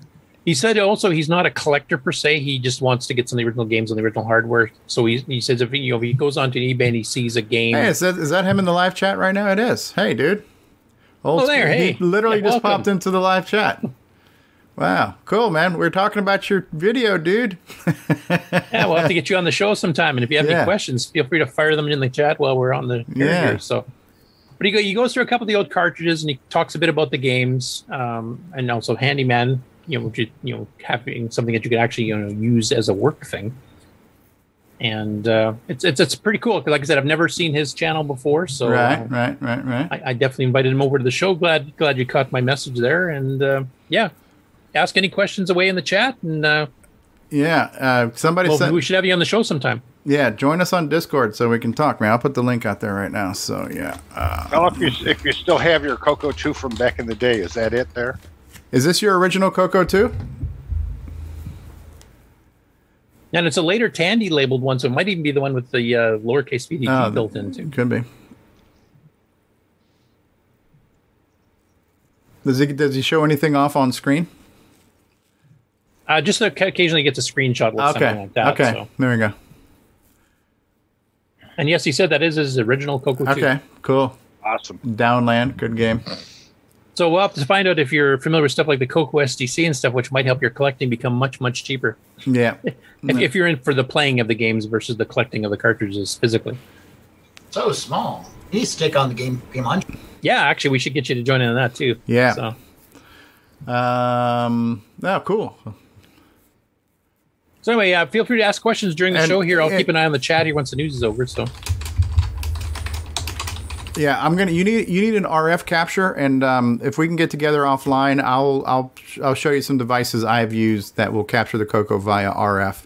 Your normal TV tuners won't necessarily do it, but you need something that can. But yeah, we need to get in touch, and I'll send you. I've got a few devices I've used to record Cocos off of the RF connector, an old school analog TV thing. Cool stuff. Yeah, cool. Thanks for joining us too. Yeah, we need more Coco on the internet, man. Gotta have more Coco. Yep. And here's another one. This is a pickup video that from a person I've not seen before. This is the Jason Vectrix one. I think I got them confused. So this is just a quick little video of some pickups he got.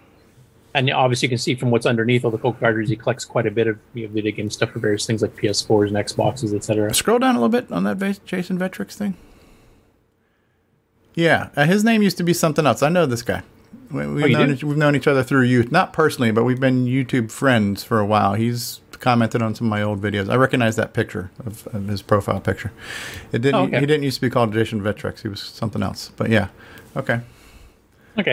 So anyway, he picked up a series of Coco cartridges here, which I won't bother playing the video. It's 5 minutes, but you guys can check it out for his comments on it. But you can kind of see he's got a nice collection of Coco 1 and 2 games here. Yeah, and they all look pretty clean and pristine too. Yeah, none of the labels are peeling right off like some of mine are. Yeah. So that was kind of cool. So a couple people, well, I guess you said this guy's not new to the I don't Coco think community. so. I'm not sure. Lately, anyways, his profile picture looks familiar. It could be a complete coincidence, but I do remember somebody who used to comment on my videos and we used to chat back and forth through YouTube that had that same profile picture. Okay. So I mean, it goes through the collection. So yeah. Yeah. Let me hear his voice. Play the video. Might be a guy that I know. Something in like a baseball game or something. Hard to tell. Hard to tell. It was like $30 and it was Okay. Anyway, check the video out, and I mean, if you have any comments on some of his comments on some of the games, feel free to do so. Yeah. Next up, Cuthbert Dragon, who's actually been cranking out videos like crazy again after that pause where he erased everything and started over, basically. I haven't really been posting too much about him lately because he's been redoing a lot of the same games he did the first rounds a year or two ago. But he's thrown in a few here I've not seen before. So Cecil Plays 21. I won't bother playing. It's just a card game. We've seen that 100 times before. But two that I wanted to particularly pick out here that I had not seen before. One, I'm trying to remember. We might have seen Two Boy Army. I can't remember. You can correct me if I'm wrong on that, Stevie. I can't remember if this is one. I'll just go back to the title screen. That definitely looks like Scramble. Yeah, it's a Scramble style game. Yeah. Oh. Voice. It's got voice. Actually, I think we have seen this before. I don't think I've seen the title screen because a lot of the ones we've seen videos before, people have not played the title screen while it's loading. Right. Now, this is pretty good. This scrolling is pretty smooth. Yeah. Minimal sounds, but 60 saying you must have seen Two Boy Army. It was sold through Tandy after all. Honestly, I don't ever remember. It wasn't sold here by Tandy. Yeah. Uniquely UK. Looks like you get to shoot a lot of stuff. Not in North America. No, it looks good. I like it. Yeah, it's one of the better Scramble clones, actually. I'd rank it up there pretty close to where Liberty Run. Yeah. Scramble by Tom Mix looked good, but it had that shimmery scroll. It didn't look smooth. I mean, it's not a bad game either. But yeah, no, I like it. It looks good. It's definitely smooth. Smooth enough. Yeah, he has later levels in here, too. Oh, it changes colors and whatnot. Yeah. Heavy on the whatnot. Oh, this is like we're getting into Popstar Pilot. Dragon. Yeah, Popstar Pilot territory here in Sea Dragon. All those other. Cool Speech Custom Order, probably the first Scramble clone I played from 60 in the chat. Oh, it's even has a British accent. Get ready, play on. Well, that makes it. I mean, what else could you possibly want in life? That's right. That adds a touch of class. A British Now, this accent. next one I for sure have not seen before. This is a version of Tron called Trun. Trun. Yeah. Now, it looks a bit more simplistic than the other versions and the arcade one, because like I noticed on the spider screen, they don't seem to move much. I don't know if that's a bug in the particular copy he's got or if that's the way the game played. But it's a rather unique take on it. Trun. Yeah, I have never seen one called Trun before. Oh, yeah, the way it... Okay. Okay, I like the fonts. The whole thing looks very similar to... Okay. Oh, he's even got the grids for the life cycles, which most of them did not do. They just had the plain black background. Yep. I think you can only turn on the grid. Oh, dude, I actually like this. This is cool. The music's amazing. Now we got two tanks. And this one too, the tanks strictly follow your position, so you can lure them out like he's doing here. Okay. Because they will only follow, straight, vertical, and horizontal. They won't figure out to go around corners on their own until they have a free spot to go to. Okay, so I want to see the spiders in the cone. Okay, here's the spiders. Yeah, but you notice they don't really seem to be moving. They just move very they did. slowly. Yeah, they did though. They okay, and then there's the timer inside. That's cool. That's very. Oh, look at that! Oh, yes, me likey. This is good, dude. Oh, and the thing on the bottom's like moving up. Yeah, because normally it's the whole thing scrolls down. Instead of it coming down, the floor is going up. Yeah. Okay. I really like this. Other than I've never seen this one before. This is the first time I've seen video of this one, so that was cool. It's screaming for some palette adjustments, but yeah. Why would you ever want palette adjustments? Trun. Oh, 2 bikes. Dude, I really like this. Uh-oh. And they got the different speeds. Oh, he's screwed. You're screwed, dude. Level 3. Kill all tanks. Man, that guy down there is having a friggin' seizure. All right. Anyway. That is cool. Idea. I really like that. That is probably one of the better looking Tron clones for the Coco that I've seen. I like the grid bugs. Yeah, see, they did kind of move in, but then they do move a bit, but they move much slower than the arcade did. They kind of move and pause. Yeah. Okay. That level seems too easy to me the way it's currently set up compared to the other Coco versions. I like what they did with the tanks, and I like that he has the actual grid behind the life cycle thing too. That is a nice touch. Says take the small pill for more speed. Okay, cool stuff. What's next, Curtis? Oh, that was the only new ones I saw. Like I said, the rest of them are repeats that we've done before, but I wanted to point those two in specific out. Mainly because I'd never seen the title screen before in Two Way Army, and then this one I've never seen before at all. Okay, yeah. So there's still some gems in the Dragon market I haven't seen. So yes, this screen capture seems pretty good. Oh, what is this? Okay, I've seen this in MAME before. Yeah, this is Crazy Kong here being shown. But basically, this is Donkey Kong clones, bootlegs, and versions you may have not seen. Now, for some reason, they didn't cover the Coco 3 version, which definitely should have been on this list. They do cover Donkey King.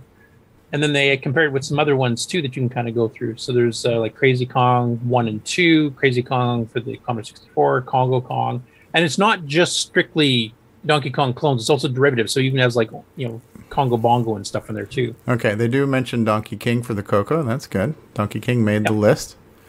Yeah, and then they have Congo Bongo from the arcade. So you can see a variety of different approaches to it on different platforms. Like I used to play this in an arcade. There was an arcade not too far from here. Oh wow! And it was a special like test arcade, so they would get special machines. And Crazy Kong. I remember playing Crazy Kong. It's got the weirdest music you ever saw. Yeah, it's totally bootleg. Yeah, it's not bootleg. It's actually a pre. It's like a version. When they were developing Donkey Kong, this was like where they were at one point. Because it's almost exactly colors are horrible.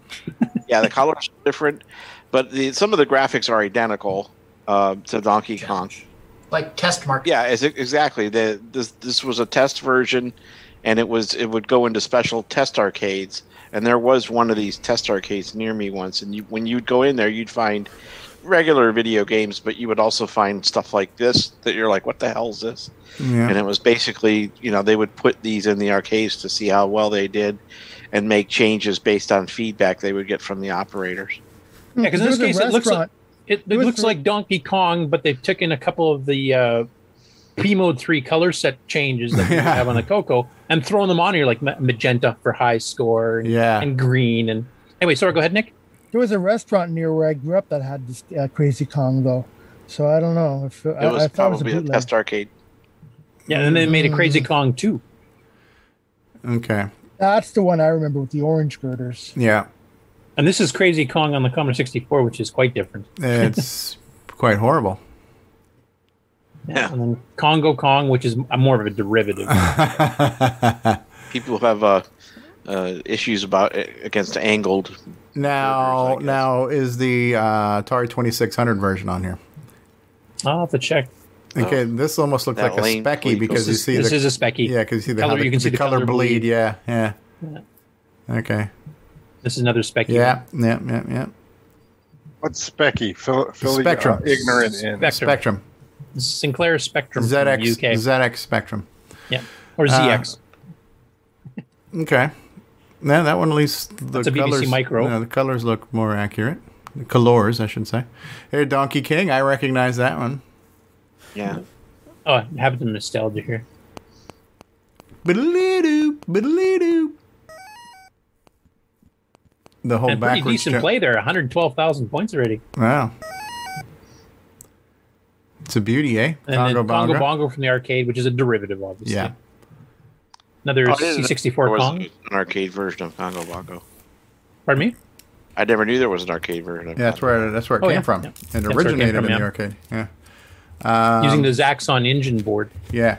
What it really goes to show you is how popular this game style and this game was. In 1981 when Donkey Kong was released in the States, it was kind of like Pac-Man Mania all over again. Pac-Mania was Donkey Kong Mania. We were just dying to get our hands on anything that looked and acted anything close to that game. That's like Canyon Climber was one, so there was a ton of games that used the whole platform ladder jumping, thing. And if you think about it, even something like Lode Runner is a Donkey Kong like game, and so is like Space Panic. But Donkey Kong just made this format insanely popular. So there's trillions of inspired games from that whole Donkey Kong thing, and it's simple, but it's challenging and rewarding and fun. And 40 years later, we're still talking about it and still enjoying playing games like this. And it's still an active franchise. Something like Sockmaster is still doing the Donkey Kong remixes and still live streaming it, and there's still tons of people that love playing even the real Donkey Kong hardware. I mean, there's been modern console like 3D Donkey Kongs on the Nintendo 64 and recent consoles that franchise, the Mario. I was surprised to see that the older game machines, that you went and played at stores and stuff, were 6809 machines. Yeah, Williams used them quite a bit. Yeah. Yeah, absolutely. Z80s and 6809s. That's what virtually every arcade game uses. Now you're definitely getting in the derivative market here. Some of these later ones on this video. Okay. And Canyon Climber. Canyon You Climber. mentioned that one. And this looks like the Atari 800 version or something because Yeah, it's it got a is. different color background. And it was much slower. Yes, It very was much. horribly slower. This one I remember, Cannibal Blitz on the Apple II. Okay. Plus. Interesting. Yeah. Great stuff. Yep, I remember that. There's Jumpman, which Cashman's based on. Okay. Interesting. That's very Atari 800 font looking there. Hard Hat Mac. Hard Hat Mac. I didn't play remember this playing one. that on the Apple. Yeah. Yeah, I didn't play that one on the Apple. I only played Cannibal Blitz. Yeah, I tried making a Coco version of that. C64 too. And this is not a clone at all. This logger from the arcade has nothing to do with Donkey Kong. Not at all. Not at all. Hey, No. that's the bird from whatchamacallit. I see zero similarities here. It's obviously a bird rolling eggs at you. Yeah. It's nothing. But in common. I mean, the world was so in love with this type of game, we would take anything that reminded us of it in any way. That bird was out of a different video game too. So they had Star Phoenix, Wars right? and Yeah. Star Trek 2 with this engine. Who knows? Yeah, I don't know. climb to the top of the Enterprise. There is a real Donkey Kong. Which looks so close to the Coco 3 version, you can't tell the difference. Yeah, this is Unless you look at the ladders really close. This is a clone of the Coco 3 version. So There you go. Hey, very cool. That's neat. It's neat to see. Yeah, I love these comparison videos. Yeah. I mean, Frodo's been planning on doing some of these too. And- He's done one or two already. Yeah, and I like the ones that the Amigos have been doing where they show them side by side. Where you can Yeah. see them, and then you get the speaker moving to one or the other, so you can see which one's making the noise at the time. That's a neat way to visualize it too. I've seen a few that kind of do the Hollywood Squares version too, where they put like 15 or 16 versions all okay. at once on the screen, all simultaneously, and they click between the sound. But that gets a little hard to follow. Hollywood Squares. Okay, that's neat. Donkey Kong to this day still a very popular franchise. Yeah. Yeah. Ooh, darts. Yeah. So we covered this guy, I think, was it last week or the week before, but it's a Polish guy. He's got a channel called Robos, and he does a lot of these retro things. And he'll pick a platform, they pick a letter of the alphabet, and he'll just do some games starting with that letter on the platform. By the So he's way, doing the Dragon. XROAR. This is an XROAR. Excellent emulator, XROAR. Yep. And the author, Kieran, is in the chat. Yeah. So basically, in this one here, he covers, and I'll just show you a list here in case you guys want to see any specific ones. So there's Darts, Datafall. Dragon Coma Scanner is not a game. That's an actual scanner. It's kind of like, Ron, what was the one we had on the Coco 1 and 2? For scanning. Digitizer? What is Desperado Man? DS69? Yes, it's like that for the Dragon. This is a Dragon version of Desperado DS69, Man. basically. What is Desperado Man? Is that like an outlaw cowboy type thing? You want to check that one out? Yeah, I like the name. Okay. You could just click on the hyperlink; it would jump you there. I could. That'd be too easy. Oh, that's no fun. Okay.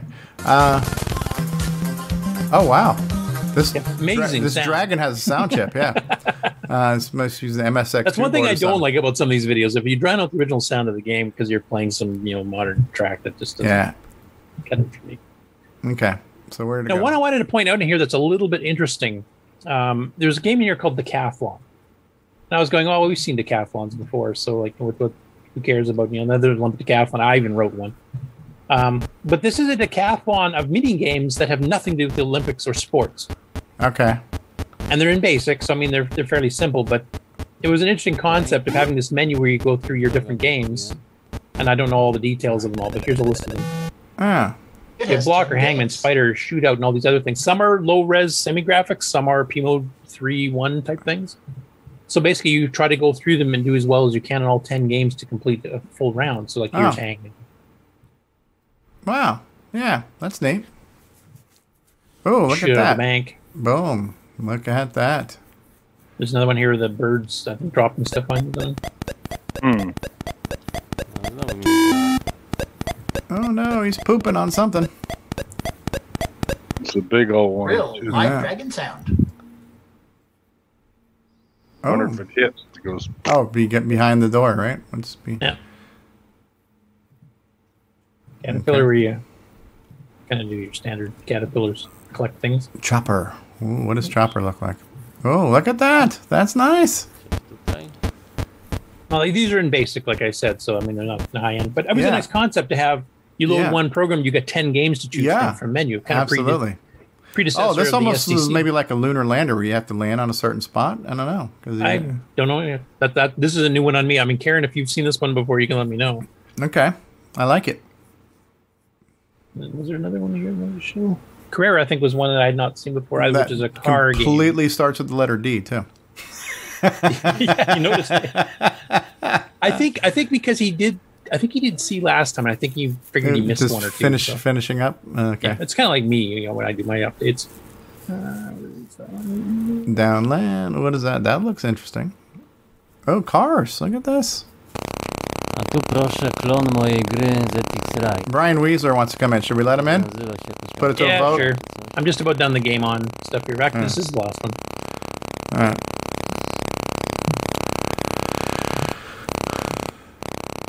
Hear the roar of the engines. Yep.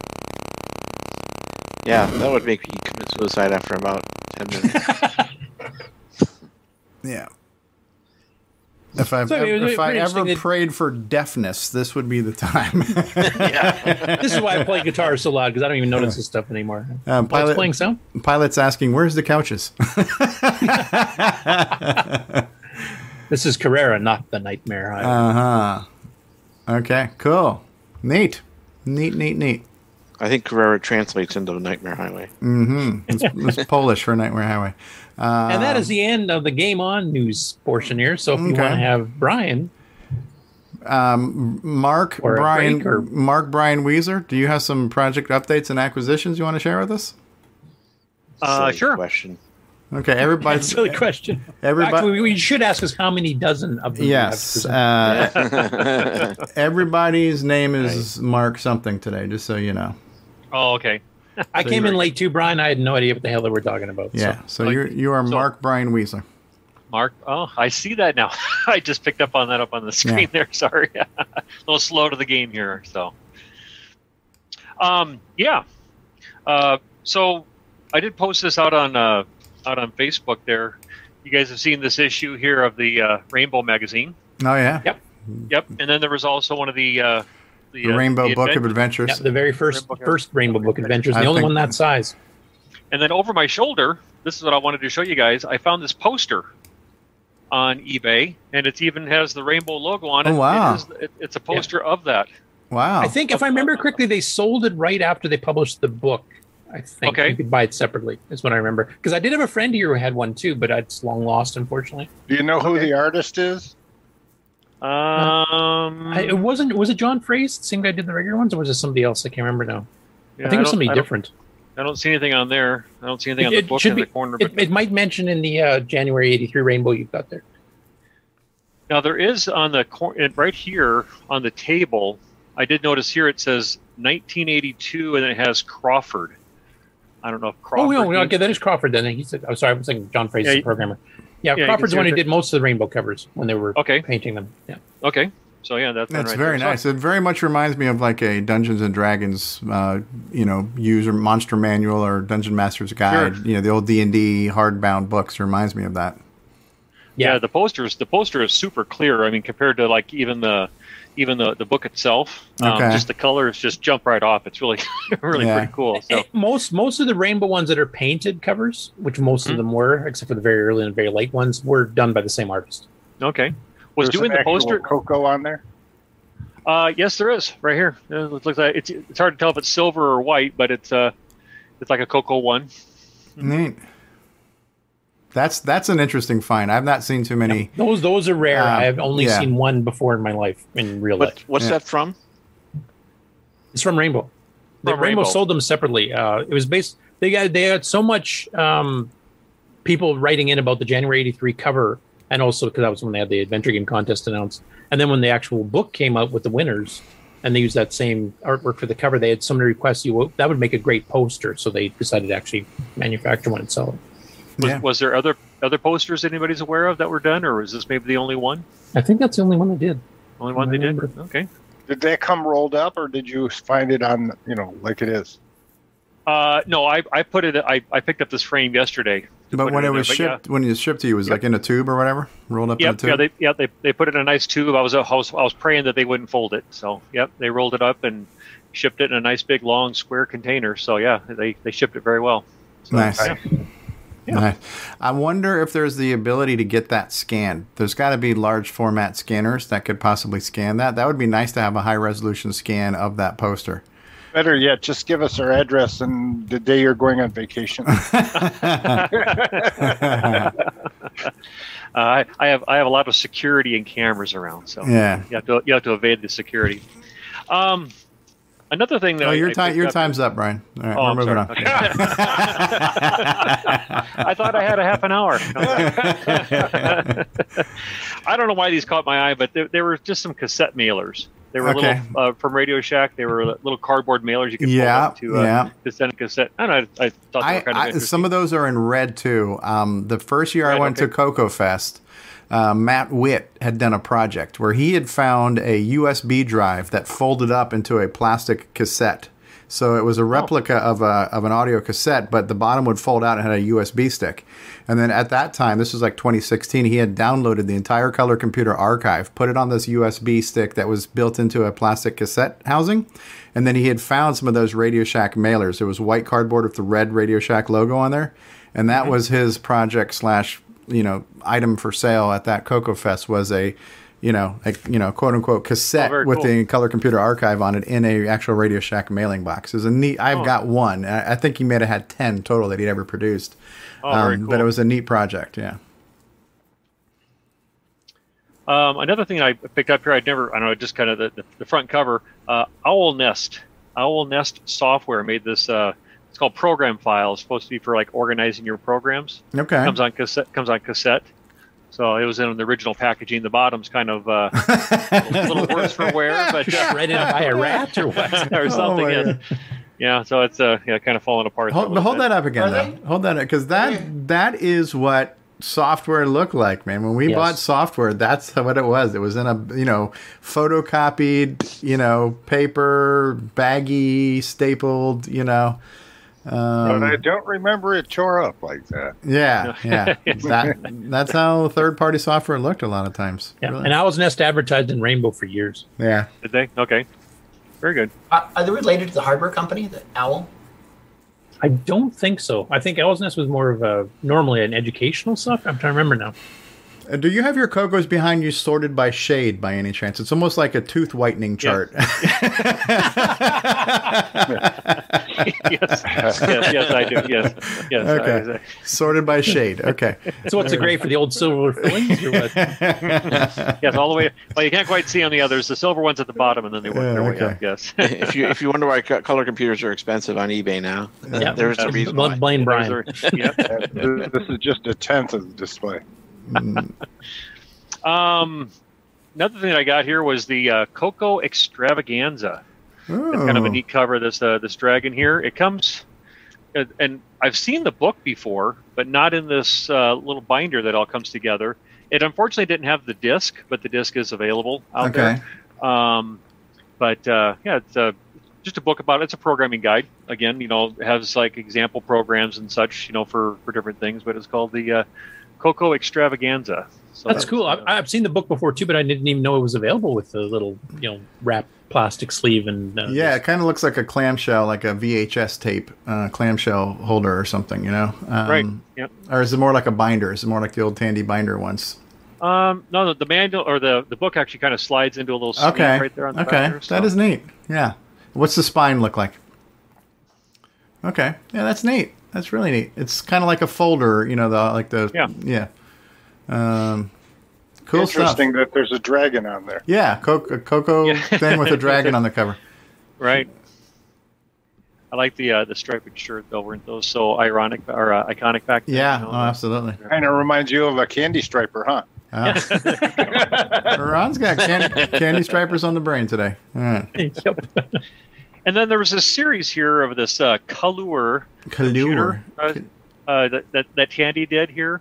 Yeah, I remember those. Fantastic games. It's fantastic. Right. It's incredible. Get down. Get to the chopper. So there was Fantastic Games, which I had this one. And then recently I also got Space Adventures. But those were not fantastic Space Adventures? They're just Space Adventures? Okay. Just Space Adventures. They are for the Kalur computer. Kalur computer. And then what else can you do with your TRS-80? I'm dying to know. What does it suggest, Brian? What does it suggest? Does it suggest sound chips, real-time clockses, or clockses? Is that a word? Like, is it a software book or is it a hardware project book or a mix or what is it? I haven't had a chance to read through this one yet, but it does have software examples in there. Money Minder program, variables used. So I think it just kind of gives a bunch of examples. Match and win. So it's like a potpourri of different things. Yes, random programs. Oui. And then the other one that I've been wanting to get and just recently got, this is the most recent one, was the and I think this might have been the last one in the series, was the Programmer's Handbook. This one's a bit thicker than the others, but it has that same sort of Kalur. Also for the Kalur computer, yes. Yes. So got that one. It's so nice seeing books with proper spelling. Yeah. Go ahead. Brian, you got to get yourself a better camera down the road. Yeah, this thing here is kind of going in and out here. Yeah, it does weird. Yeah, you look better when it's out of focus, just so you know. So. And then lastly, what I wanted to share, and these aren't all TRS-80 computer specific. They're one of those books that that gives examples for like VIC-20. Oh yeah, it's like generic basic code, right? So these are all some different adventure ones around there. Ooh, computer adventure game. That's really shiny and glossy too. It's very, very good condition. And then the complete adventure game, Island of Secrets. Ooh, wow! I like the artwork on that too. That's really good. Yeah, these I've not seen before. No. And then this is part of the. I always mispronounce her name. Is it Usborne? Is that how these are pronounced? Usborne. Osborne. Osborne. Is that the letter U? It should be an O at the beginning. Yeah. Well. This is because this is the British one. Oh, is it? This is you. So yeah. Osborne. So here's weird computer games, and it's one of those that skull thing is kind of cool. Weird computer. By the way, Usborne, they have a lot of their old stuff from Yeah, you can download the archives for free. Download the PDFs. Yeah, they're on the Internet Archive, right? Yeah. Well, even on their website, because they still make new stuff, but they've freed up a lot of their vintage computer books that you can download digitally. For free? Yeah. And then another one in their series is Creepy. These are really cool, man. I love the artwork, and it's so shiny. Is that still sealed? Is that shrink wrapped? Well, no. This one was. Well, the other ones were a little different. This one actually has kind of a plastic. Okay. It's super shiny. Dust jacket sleeve or something. Yeah, like a jacket that's on it then. So. Okay. Yeah. All right. And then the last one here, and we can move on, is Computer Video Games Book of Adventures. And so this one is kind of a. Oh man. I'm in heaven. This is like, these are like gold bricks as far as I'm concerned, man. This old stuff that, and it's unfortunate now that, our generation is so digital and transaction based and, digital delivery that we're looking at stuff from 40 years ago. 40 years from now, what are people going to be looking at that we, there's nothing, there's very little paper anymore. You buy a computer. You used to get some books with the computers or even some plastic discs to reinstall your operating system. There's nothing. You get nothing with anything anymore, So it's just it's like they're selling virtual running shoes now for thousands of dollars. Like, what the hell? So it's just like, I pray for future archaeologists because they're going to have a much harder time reconstructing us when everything we do is all digital, So I mean, almost anything you buy these days, either like you buy a new car and there's no owner's manual, there's a disc or maybe something. There's a QR code. Right, exactly. Yeah, and if you buy a product, there's like a little hard paper insert with some sort of a website or like you said, a QR code that you can go get the manual for. So exactly. Well, if you want a good discussion on that whole subject of the virtual digital goods that everybody's doing now they're doing stuff like digital artwork that you get a digitally signed copy of artwork by somebody, pixel artwork for $1,000, $2,000 type thing. They did a discussion on that on this on Boat and Neil's show. Why am I pulling a blank in the name of it? The general retro show that Neil and Boat from Amigos do every week on Thursdays. And they had a big discussion on this because they're actually literally selling virtual running shoes for $5,000 and virtual artwork, which, I mean, you can literally take a picture of the JPEG on the screen and it's basically the same thing, or even screenshot it or whatever. But it's been digitally signed, so then all of a sudden it's worth thousands of dollars. I just don't buy it. Not to me. That's ridiculous. Yeah. But does it have a New York Times label on the back? Yeah. No, it just has a digital signature. A little But embedded code in it. That's the only difference. The other thing too is that most of the modern games now you can buy virtual clothing and weapons and armor and accessories, and you're spending real money on virtual accessories for your video game character. And there's a whole microtransaction in-game currency market. And it's amazing. That at least makes some sense to me, because you're getting something like if you're really engaged in that game, you want to get further faster. The whole they call that pay to win. Like there's a lot of games that are free to play but pay to win type stuff. So yeah, to pay thousands of dollars for a screenshot, you can have an embedded crypto code in it that says that it came from certain so and so. What use is that? Except to drain your bank account. I don't understand it. Yeah, for bragging rights. Hanging on the wall. Yeah. Can't take it with you, right? So there's things that you can leave behind. I would call this a pyramid scheme scam. That's what I would call it. I'm just wondering though, is something like that to me seems the best way to pay for that would be through some type of virtual cryptocurrency too. So if I'm not getting anything real, I should pay you with something that's not real too, right? So I mean, there's problems with cryptocurrency now too, because they found that like somebody passes away suddenly, didn't give the code to anybody, they could have thousands and thousands of dollars invested.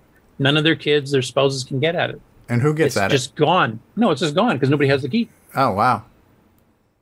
Yeah. So you're locking all this supposed assets up into the ether that just disappears. So, if anybody would like a digitally, virtually signed copy of anything from me, I will make you a special offer on those after the show. And send me a DM. Okay, $500 minimum, and 10% introductory discount. Yeah. So. Okay, cool. What else you got, Brian? That's it. Unless you want me to dig up some more and burn some more time. Slacker. Thanks for wasting our time, Brian. After a couple-week break here, you would have been going for an hour. What the heck? Yeah, right.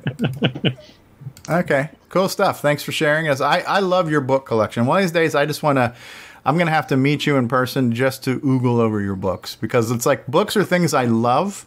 I love the fact that people have them, and I don't mind having some, but it's a space thing. You can, when you go to collecting and storing and displaying, it becomes a huge challenge at some point in time. So I really admire your book collection, and you're passionate about them, and you've got all your tricks to get them. And one of these days, I just want to come make a trip and just geek out over your books.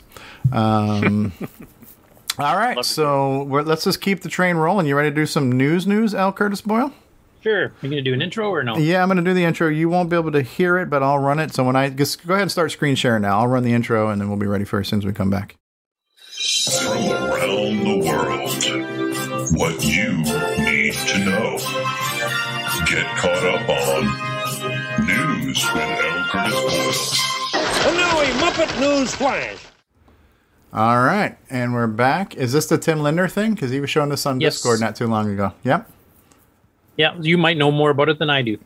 Well, we were talking about semi-graphics in general, and then Tim was like, well, I just found this cool thing you can do in the Coco 3 40-column text mode that's kind of like semi-graphics, and, it displays the top of a character, and this is like a 40-column mode, so I think the resolution is about 320 by 192. And you can end up getting some things on the screen that very much look like what we would see like in an SG-24 screen, but with a lot more color and pixely, I think, combinations at our disposal. Yeah, plus you can ship the characters vertically, whereas in the semi-graphics, it normally has to be the exact same scan line that would have been there in that character. So somehow he was poking around, pun intended, and figured out how to do this, and has posted a few pictures in Discord. So... yeah, because this allows you to basically mix text characters like Protectors 2 did, or some of the other games that took the text characters and split up your scan line. So this is the Coco 3 hardware text mode, right? Is that what he's using? Okay. Yeah. So he's showing here where you're stretching them out with different settings. He tells you what the settings are for the lines per raster, etc. Okay. That's what the normal... And that looks... You've even got where this kind of scrolling off screen there, like line 27, 28 is off screen, right? So... yeah.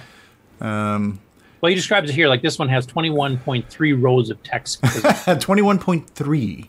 1.21 gigawatts. Because you've got 3 different vertical resolutions you can set these modes to: 192 scan lines, 199 scan lines, 225 scan lines, and then you're changing the number of lines per character as far as the Gimme's rendering it. Yeah. I was just playing around with that, figuring out the 80 column mode, You had to Yeah, kind of that's coming up. Oh, is it? Yeah. So yeah, he goes all these different experiments. You're going through them all, and then doing like the mixed. And here's some of the attributes where you're setting the foreground colors, the background colors, the blink, underline, etc. Right, because this mode had attributes, right? So you could have flashing and different background colors. So Well, the Gimme actually has both. There's two different versions of the text modes you can do. You can do one that is 2 bytes per character, which is one is the ASCII character, which is 128 because it doesn't use the 8th bit. Excuse me. And then the other, and then it has the three bits, so 8 colors for foreground, 8 colors for background, blink and underline. So it's 2 bytes per character. Yeah. And then you also have another one, which is just a straight tech character where you can't change the colors. It's just the stock colors you set up for that particular palette set. But it takes half the memory. So a screen that normally takes 4K would only need 2K if you don't need color and everything else. So. Right. But it really opens up the possibility of what you can throw up on a screen. I mean, if you go on Nick Marenti's site, he's actually got the 225 scanline. He's actually got patches for basic. So if you want to do 225 scanline graphics modes, it actually will let you do an H screen 2 or whatever, and it'll actually use the extra vertical. And then you can H print, 28 lines of text instead of only 24, etc. So it gives you some options even in basic to fix things up. And of course, we support the 199 mode in Nitrous 9 as the default too, instead of just the 192 that was the old basic and the old OS 9. At what point does the smoke come out? Well, the smoke's coming out of my ears already just thinking about it. So yeah, I was going to get a bit more technical to see if we can get you to rage quit. But yeah, that's neat. That's neat. So did Tim mention anything further on that when? Well, I get on Discord on and off while I'm driving, so I just hear pockets of things. But we were just I was talking, and then it was interesting that Erica was on, so we were just talking about semi-graphics and this and that and the other. And Tim's like, "Well, speaking of semi-graphics, here's what I just recently discovered you could do on the Coco 3," and he posted up a few snapshots in Stream of Consciousness, and that's the impetus of when I remember him first talking about this. So this is probably more data here than there's definitely more data here than what we discussed on the brief time I was on the call at that time. It's cool stuff. Okay. Next up is a little surprise thing I got sent by Dave639 from our Discord chat, and he just gave it to me, I think, this morning to say if we needed something for the news. So this is a Coco joystick test using his Coco joystick split controller board that he's kind of custom building right now. So I thought I'd play it. He plays a little bit of Star Spores here. Okay. And it blinks. It's got a blinky light. And the cartridge is blinking too. Yep. I was just going to mention that. So you got a blinky light on the joystick and a blinky light on the cartridge. And I feel a seizure coming on. But I like blinky lights. I'm waiting for the new strobe version where it'll just look like a disco in my room every time I play it. Exactly. Yeah, that is very cool. Mr. Dave is a hardware virtuoso, if you will. Yeah, and he's doing a lot of interesting things like the cartridges, the custom 3D printed cartridges in color and translucent with lights and stuff. Yeah, he just chimed in and says you can't have too many blinky lights. Exactly. I'm waiting for him to build a full Coco 3, Coco VGA style monitor made of nothing but LEDs. Yeah, blinky lights. Bigger LEDs so you can make a screen that's like 8 feet by 10 feet or something like that. Mm-hmm. Thank you, Mr. Dave. There's Brian Weasler. Yeah, so I didn't know if this might show up a little bit better than his auto unfocused camera. Yeah. Well, it did that to spare us having to look at his face too clearly. So. Yeah, is that the rainbow? That's the actual rainbow that's one. The January 1983 rainbow. So I think, if I remember correctly, this is the one, it was an adventure-themed issue to begin with, but it was also the launch of the first rainbow. And see, there you can see the Coco a little bit better. It does look kind of semi-silverish Coco 1, and you see a knight jumping out of the Coco screen there. And those are chiclet keys, by the way. Chiclet keys, yeah. Okay. Yeah, it's definitely a Coco 1. So you see the kind of wizard. He's got a freaking pet iguana. How many wizards had pet iguanas?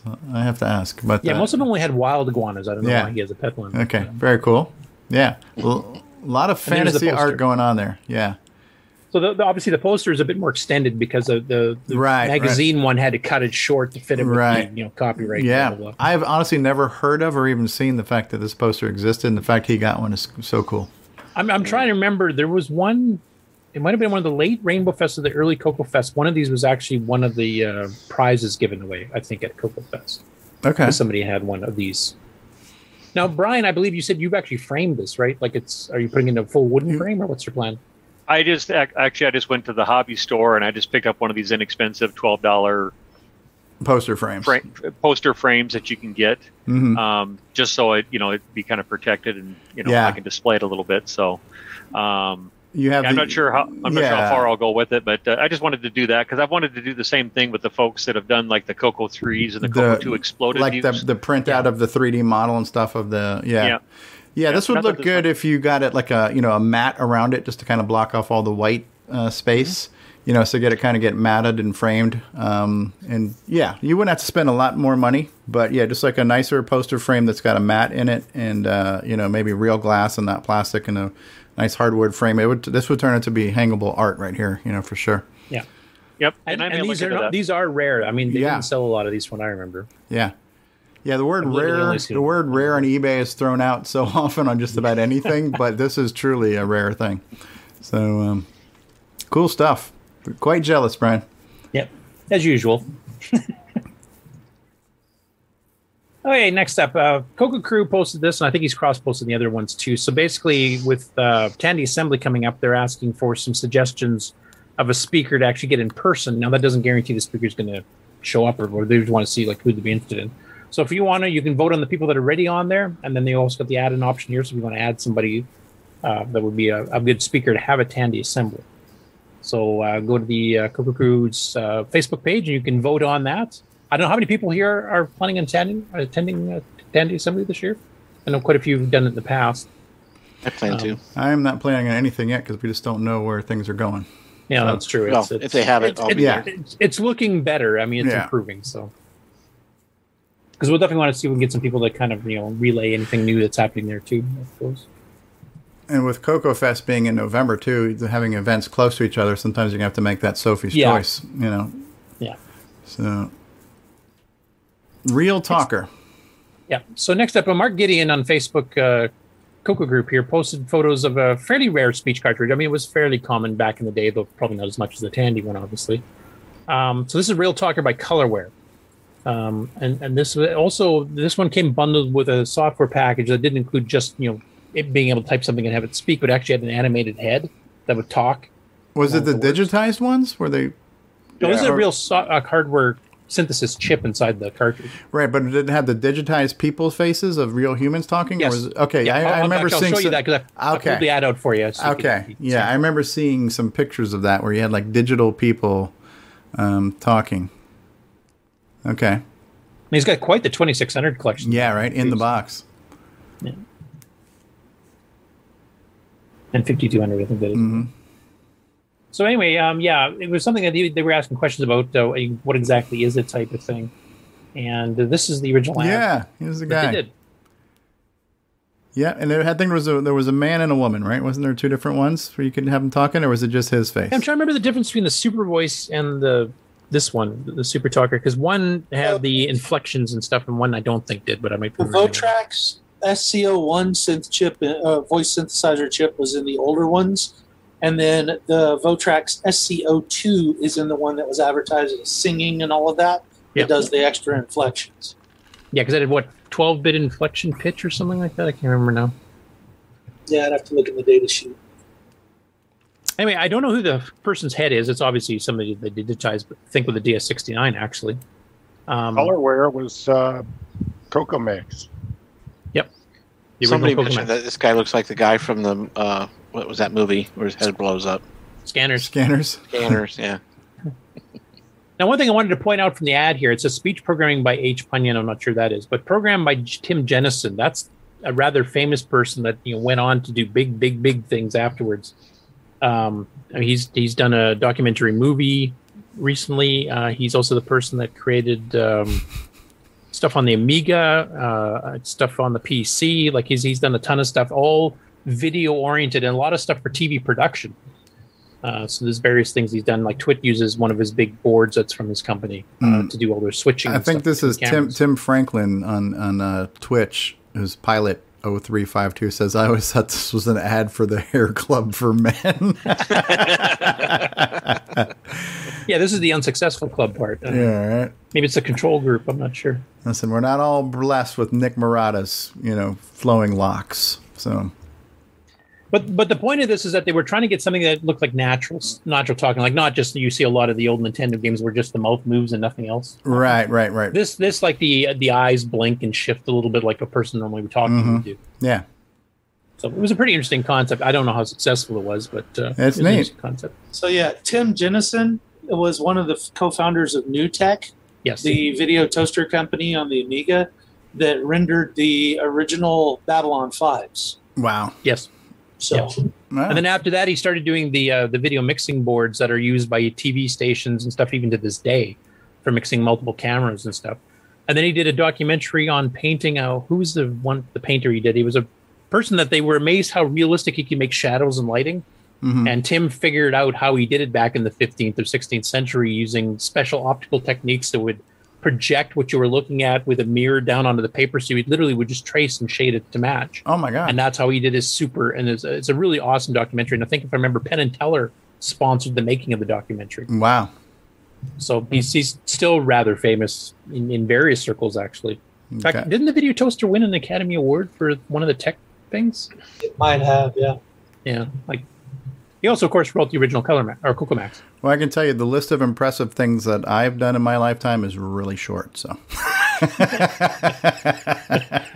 see, one, fathering children. Okay, we're done.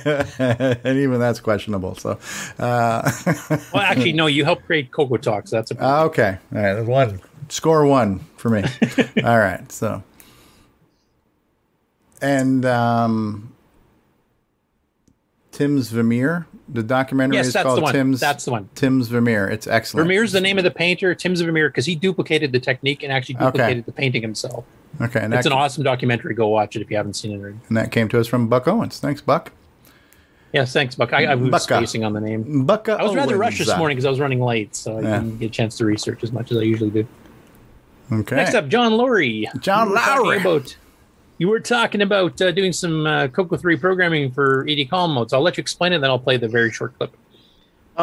Yeah, it's not really particularly impressive. I didn't even think it was going to make the news. But I was doing some studying to figure out how to kick the Coco 3 into 80 column mode. And I was getting very, intense into the lines per row because it changes the spacing and you have 24, 25, or 28 lines and also I did stumble across the mode. I don't know how I did it, but I was trying to figure out how to get it into the proper, 80 column mode. And I got kicked into a mode where I was poking just the letter A into the right memory locations to get it to display. And it wasn't, I was expecting it to, poke the letter A and then poke an attribute and then poke the letter A, but it was all a bunch of A's and it only filled half the screen.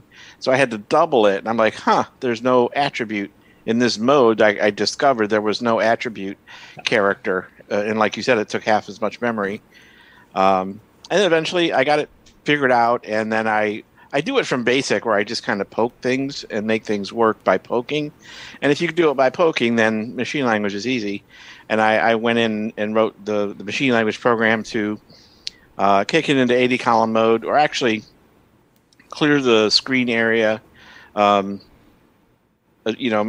the MMU so you have an area where you can actually write to write the text, and clear the screen, wrote the text, and kicked it into 80 column mode. So it's very quick, very simple, but it took me 2 days to get there. Yeah, I mean, it's complicated. If you're used to dealing with the Coco 1 and 2, where you just literally you poke a value and it's on the screen, and whether you're in graphics mode or text mode, it doesn't matter. But everything's there. I mean, it's all mapped in. You just have to figure out where to basic put the screen, though you can change it. On the Coco 3, it gets more complicated because normally all high-res text and high-res graphics are mapped outside of your basic area. So you don't normally have access to those screens at all unless you fiddle with the MMU. And then you got to learn how the gimme does things, like how do you set it up with attributes, without attributes? How do you do attribute bytes? Because that's new on the Coco 3 as well. So it's a pretty big hill to jump the first time, which is what you had discovered. But I mean, in the end, you just basically put the value. I think it's 36 hex into FFA2, and then the range 2,000 to 3,000 plus 8K to 2,000 to 4,000 is writable, and then you can write to the screen area. And as you can see there, I cleared the screen and put some, wrote some text, just like a. Because I mean, on Coco 1 and 2, if you want to clear the screen, you just store spaces or whatever character you want to clear the screen with. And here, though, you got to worry about attribute bytes, which is not the same as the character bytes. You have to store double values all the time. And right. Yeah. As a matter of fact, I was doing that with the D register, so I could put 20. Yeah, you can put the attribute byte in one byte and then the character in the other. Yep. Yeah. Now, a bit of nerd trivia: if you have a 40 or 80 column Nitrous 9 boot screen, where it says Nitrous 9 boot and puts the names of all the modules as they're loading in, that's actually done in the 40 or 80 column mode without the attribute bytes, because we had to compress this to fit in this tiny little program that's part of the boot module. I think it's got to be 400 and some odd bytes or less, including all the code to set up the hardware and set up loading the next part of the operating system and everything else. So everything had to be compressed into this tiny thing. And having to worry about all the attribute bytes is actually starting to make it too big, so we actually stripped that out and set the mode to be there is no attribute bytes. And then once the full OS is loaded and the windowing system is loaded, then it runs the normal attribute file stuff. But that very first white boot screen that you'll see on ease of use for some of the Nitrous 9 distributions there is using that no attribute version. Cool. Interesting. Nerd trivia. And I was just trying to put Stevie to sleep and didn't work. Didn't work. I want to see John's video. Oh, we played already. You saw it already. Oh, that was it. That's the whole thing. Oh, like I said, it wasn't particularly impressive. You could do it basic. Okay. I thought that was something was going to follow that once you did that. No, that was basically it. It was basically kicking it into any column mode, clearing the screen, and putting up some text. I could have put up some. I should have put up some attribute stuff too to show that I could control the attributes. But I mean, I got that all figured out. Oh, okay. So that's still cool. Whatever I want in 80 columns from assembly language. Yeah, the one reason I put it in the news, I mean, technically it's not really what I call a news item per se, but because a lot of people are getting interested in programming in assembly language, including Stevie, that having some of these beginner things presented rather than jumping into a Nick Marenti's level thing or something I would spout off about or something like that. It's nice to do these beginning things. So when you start hitting or trying to do these things yourself, you'll realize the same issues that John just had to work through. And it might be fresh in your mind. I have to think about attribute bytes, and I have to think about MMU. Maybe I should post the code that I did and then comment it and show exactly what each. I still think we should do an assembly language, Coco 3 specific assembly language series of some sort, or even just do an occasional dip into it, just so people can kind of know, because programming the graphics and the text screens, the higher text screens on the Coco 3 is a fair bit different than what you're used to on the Coco 1 and 2. And we have that kind of documented already from Steve Bjork's series and some other series that have been done in the past as well. So, yeah, I don't think there's a lot of Coco 3 specific stuff. I think there's a fair amount of general assembly, but Coco 3 specific, especially getting into some of the gimme based modes, I don't think there's a ton of resources for that. No, there's a Chibia Kumis or whatever, the guy from Britain that does all the different processes. He did do a Coco 3 specific chunk of one episode where he did cover some of this stuff. Yeah. But he's already starting with, he starts it off as if basically a bit about assembly language already, and he's just teaching you what's different on the Coco 3 versus blah, blah, blah.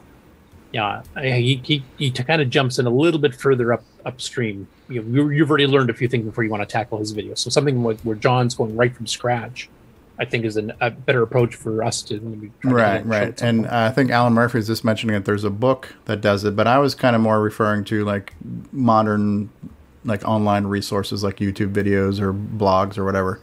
As far as Coco 3 specific. Yeah, because Coco 3 assembly language books. I mean, the only one I really know of is Lawrence Tepolt's. Yeah, that's what Alan was referring to. Yeah, there's a. And that's part of a 2-series set. I mean, he's got his thick one on the Coco 1 and 2, which covers the SAM, the VDG, and blah blah blah. And then he's got the Coco 3 addendum, which covers the new stuff on the Gimme and anything that's changed. And that was actually the one that I used was the T-Bolt book. But even at that, it's not like it's that straightforward.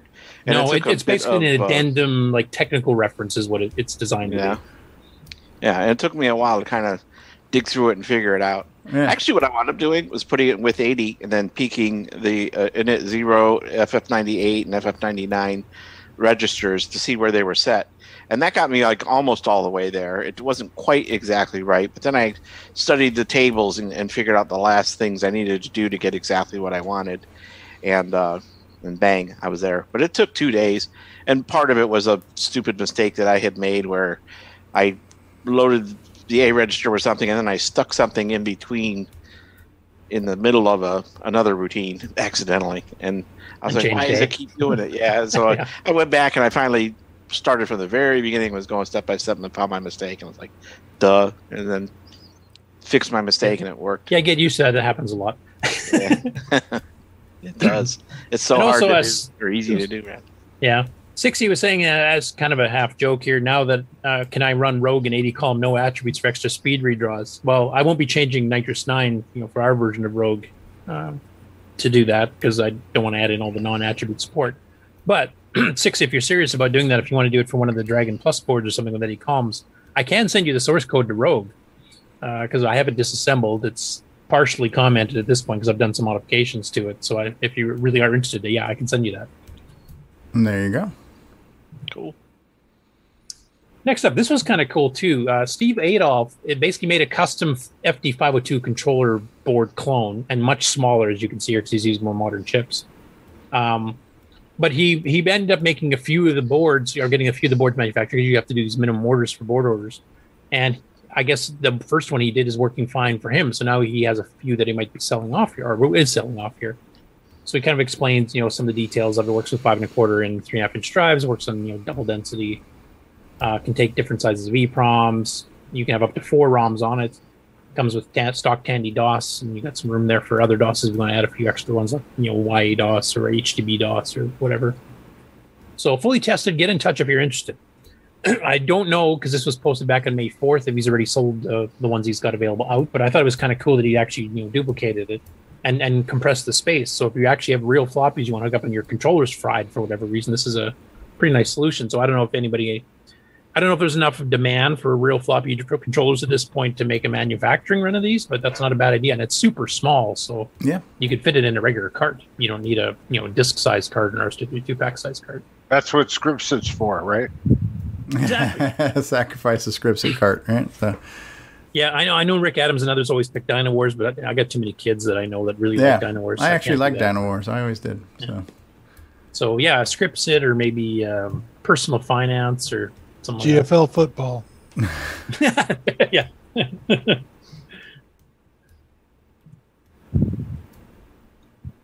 Okay, next up we have a black screen, so on to the next. No, I'm just kidding. So this one here is Sheldon McDonald, and he's just released his Treasure Island Defense, which he made both the PSG version and the Game Master cartridge versions of them. So we're doing a bit more working with the PSG specifically, because the PSG is not just a sound card. It's also got extra, joystick controllers on it, and it's got 512K of flash ROM on it. So it's kind of like a multi-purpose card. So what he was thinking of doing here is actually making a menu system so that you can put some other images on there besides his Treasure Island Defense game, and have a menu system that you can select a game when you boot up the Coco, and you can just jump and play whatever you wanted to. So I'll have him do a bit of an explanation of what he's been doing here, but that's kind of the summary version. It's only 2.5 minutes. I'll probably play the whole thing. Can you tell me if this is loud enough? No. Hey, Sheldon McDonald here. Yep, loud enough. I was doing some testing to see if I could flash my... Sold by Ed Snyder of ZipsterZone.com. ...to the PSG board. And the first few attempts failed, but I managed to figure out that this board actually boots with the first 8K repeated. So I just had to change one of the memory banks to get the full 16K. And this is the result. It seems to There's this game. Seems to be working. Yeah. Coco VGA and sound chip. That is so cool. Cool. So this gives me a lot of ideas because this board really has 512K of flash ROM available on it. It would be quite simple to add a lot more software to this for sure. So what I'm thinking of doing is creating a new graphic boot menu. I see Ed Snyder has like as drive wire and a test firmware on there. So I thought it'd be neat if I added a graphical menu to that and maybe put a few programs on there that people would like to have access to. Anyway, yeah, this has actually given me quite a few ideas now. I'm curious, just as a question, what programs would you like to see on this in a boot menu?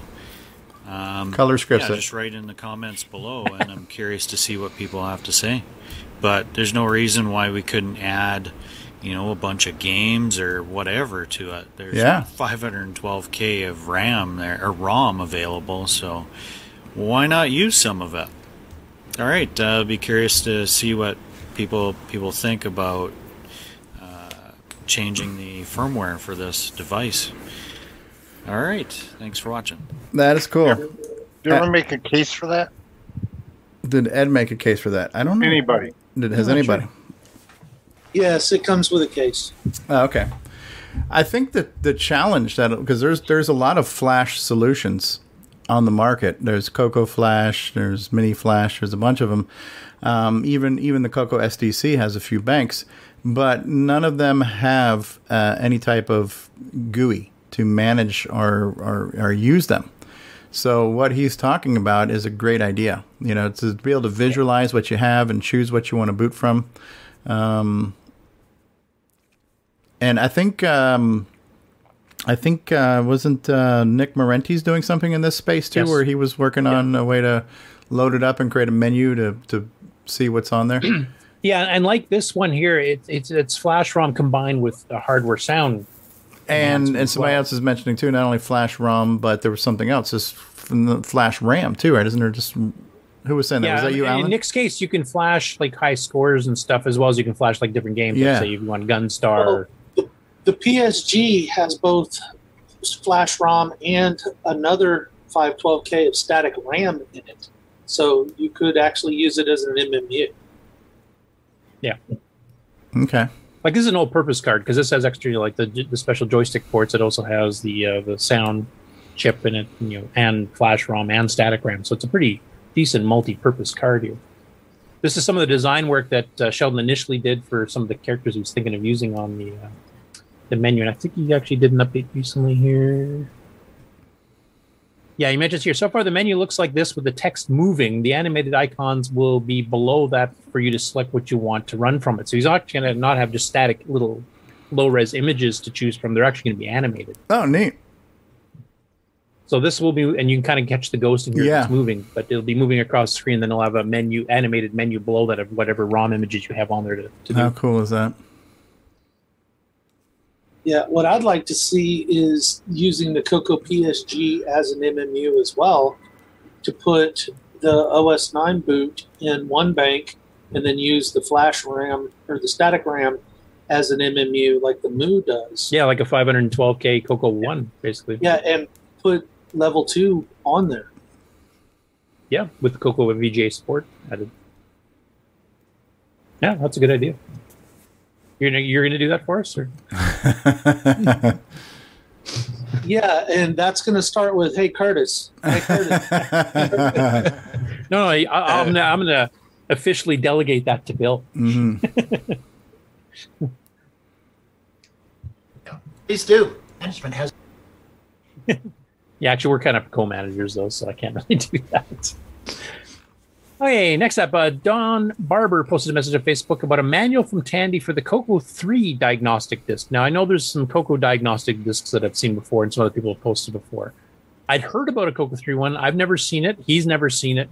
The manual's on the archive. It's a few people. Paul Shoemaker said he's also tried to look for it too. Has anybody on the panel, and anybody listening wants to send in afterwards or send in the chat, ever seen the actual disc for this? Because it's distributed by Tandy for testing the Coco 3. And it tested up to 512K of RAM. It tested double speed. It tested a whole bunch of things. And was official from Tandy. Has anybody here ever seen that, aside from the manual, which I'll show you in a second? I've never even heard of it. But I've looked for it too, and yeah, that would be cool to have in the archive. Yeah, because here's the actual manual itself. So this is official Tandy. This is not third-party stuff. Putting those from old Tandy there, but I'll just get to the table of contents. You can see it's copyright 1987, so it's definitely Coco 3 specific. Mm-hmm. And a ton of copyrights for every single separate program they got in there. Is the text searchable? I haven't tried to see. Just it's not that big of a manual. Try and It's 10 select pages. text and see if you can highlight text on this. Yeah. Or if, yeah, you can. Okay, so it's searchable. It's only 10 pages, so it's not that big of a deal to look through it anyway. But basically, you can see here, like, here's a memory test, the IRQ test, a fast IRQ test, 64 color test, Coco 3 video test, CPU speed test, et cetera, et cetera. Even PAL test if you have a PAL Coco 3. Or maybe that was palettes. I don't know. Or maybe. Oh, yeah, actually, you might be right there. But yeah. So because it tells you like what the programs do, specifically what they're testing, et cetera here. So this would have been quite nice to have if you're trying to figure out, you know, if you've got any problems with the Coco 3. But it seems to be, it's not vaporware. It obviously was out and the Tandy technicians used it. But it seems to have disappeared off the face of the earth as far as actually having the executable program support. Just the manual seems to still exist. So any of you out there in Coco Land watching this or listening to it on a podcast have this, please send it up to the Color Computer Archive at colorcomputerarchive.com because we'd love to get that in there to match the manual. Absolutely. And preserve that bit of history. Anyway, quite cool. I like I said, I've heard about it. I've never seen it before either. So, actually, that's one question for the panel. For the people that actually worked with Radio Shack or worked at Radio Shack, do any of you ever remember seeing this software run as opposed to just hearing about it? No, I was diagnostic cartridge. Well, this was a disc. This wasn't cartridge. Oh, disc. Yeah, I was a tech during the time, and I don't remember it. Yeah, I used to hang out with the techs when I worked at the computer center, and I don't remember seeing that either. Are you just bragging? No, I wasn't a tech. I used to hang out with the techs. Well, I did work there. Because the original diagnostic cartridge was designed for the original Coco 1, so it only tested up to 16K of RAM, and it tested your joysticks and whatever else. I do know that one was fairly common. You could buy that one, and that was sellable to the public. This, as far as I know, was only internal to Tandy. It was never sold as a interesting something the customer can get. So maybe this was only like at the big repair centers or something like at Fort Worth. Yeah, I don't know. yeah. Too bad if Richard Lorbieski was around, we could ask him. But yeah. Well, Richard, if you catch the show at some point, let us know. Cool. Robert Sieg, MC10 So now we're on to guru. MC10 news. Yeah. So this here was basically a demo of some screenshots from the MC10 to show the different colors that are available. And there's actually 12 colors total you can pick. There's a standard 9, black, plus the 8 normal ones. Then there's the dark green, of course, for inverse video, which is different than the other green. And then if you switch the color set, there's a dark red and an orange that's different than the regular orange. So he kind of goes through here to show you what the different modes look like. Unfortunately, they've kind of shrunk here. This is SemiGraphics 6, where you get 2x3 dots per SemiGraphics character. So it's a higher res of 64 by 48 instead of by 32. Okay. And this is That the one one I that most people recognize. miss here. Like, this is where you can see the real orange, quote unquote. And then the orange of the text color is actually kind of peach. Yeah, it's a different. And then, of course, you got the darker red up there, too, that's darker than this in the middle. So you actually, I mean, if you manipulate, if you're using, like, space size characters, 32 by 16 is a mode, you actually can choose up to 11 colors simultaneously on the screen at once. Yeah, and Simon Jonason did like a flame demo that uses mode because you could get like red, yellow, orange, and then the peach and the dark red colors, right? So to manipulate all that in the semi-graphics mode gives you much more shades of, fire. So he did a really cool fireplace looking it's stuff. really unfortunate that the MC10 didn't put in the hardware support for the SAM to be able to do the higher semi-graphics modes because they max out at SG6 and you're done. Yeah. But on the Coco, I mean, this color set's exactly the same. It's the same VDG, so you can do those types of effects. We've seen some Dragon demos and stuff that use that too. So how does the MC10 determine where to look in memory for? Because the SAM used to tell the VDG, or the SAM tells the VDG where to look, right? Like, well, that's one of the reasons when you add a 20K expansion to MC10, you can't use any of that RAM for video. It has to stay in the original 4K. So I don't know if it's completely hard-coded or if it's just limited in the first, hardwired memory. Ed Snyder could explain that a lot better, or maybe 60 or somebody, but... Yeah.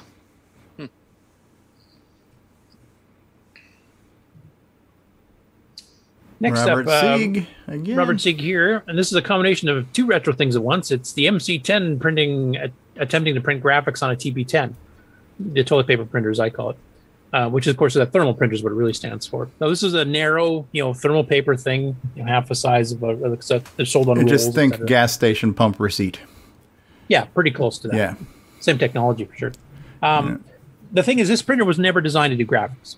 So what he's doing here is he's mixing text characters together to try to simulate graphics. And these are some pictures of some experiments he's done of trying to combine different things over top of each other, also just expanding larger characters to make. It looks like he's decoding alien DNA right now.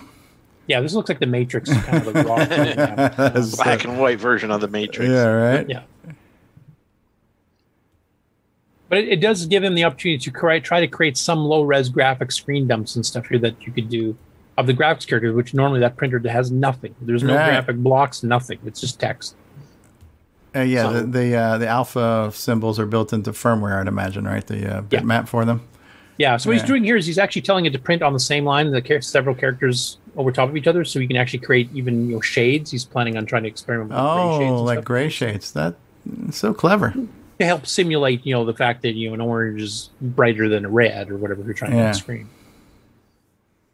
So he's been experimenting with it. He's not all the way there yet, but here he's doing some mapping, figuring out how the different characters mix together, etc., and how to try to combine them with the semi-graphic characters to figure out how you're going to shade it to look like that.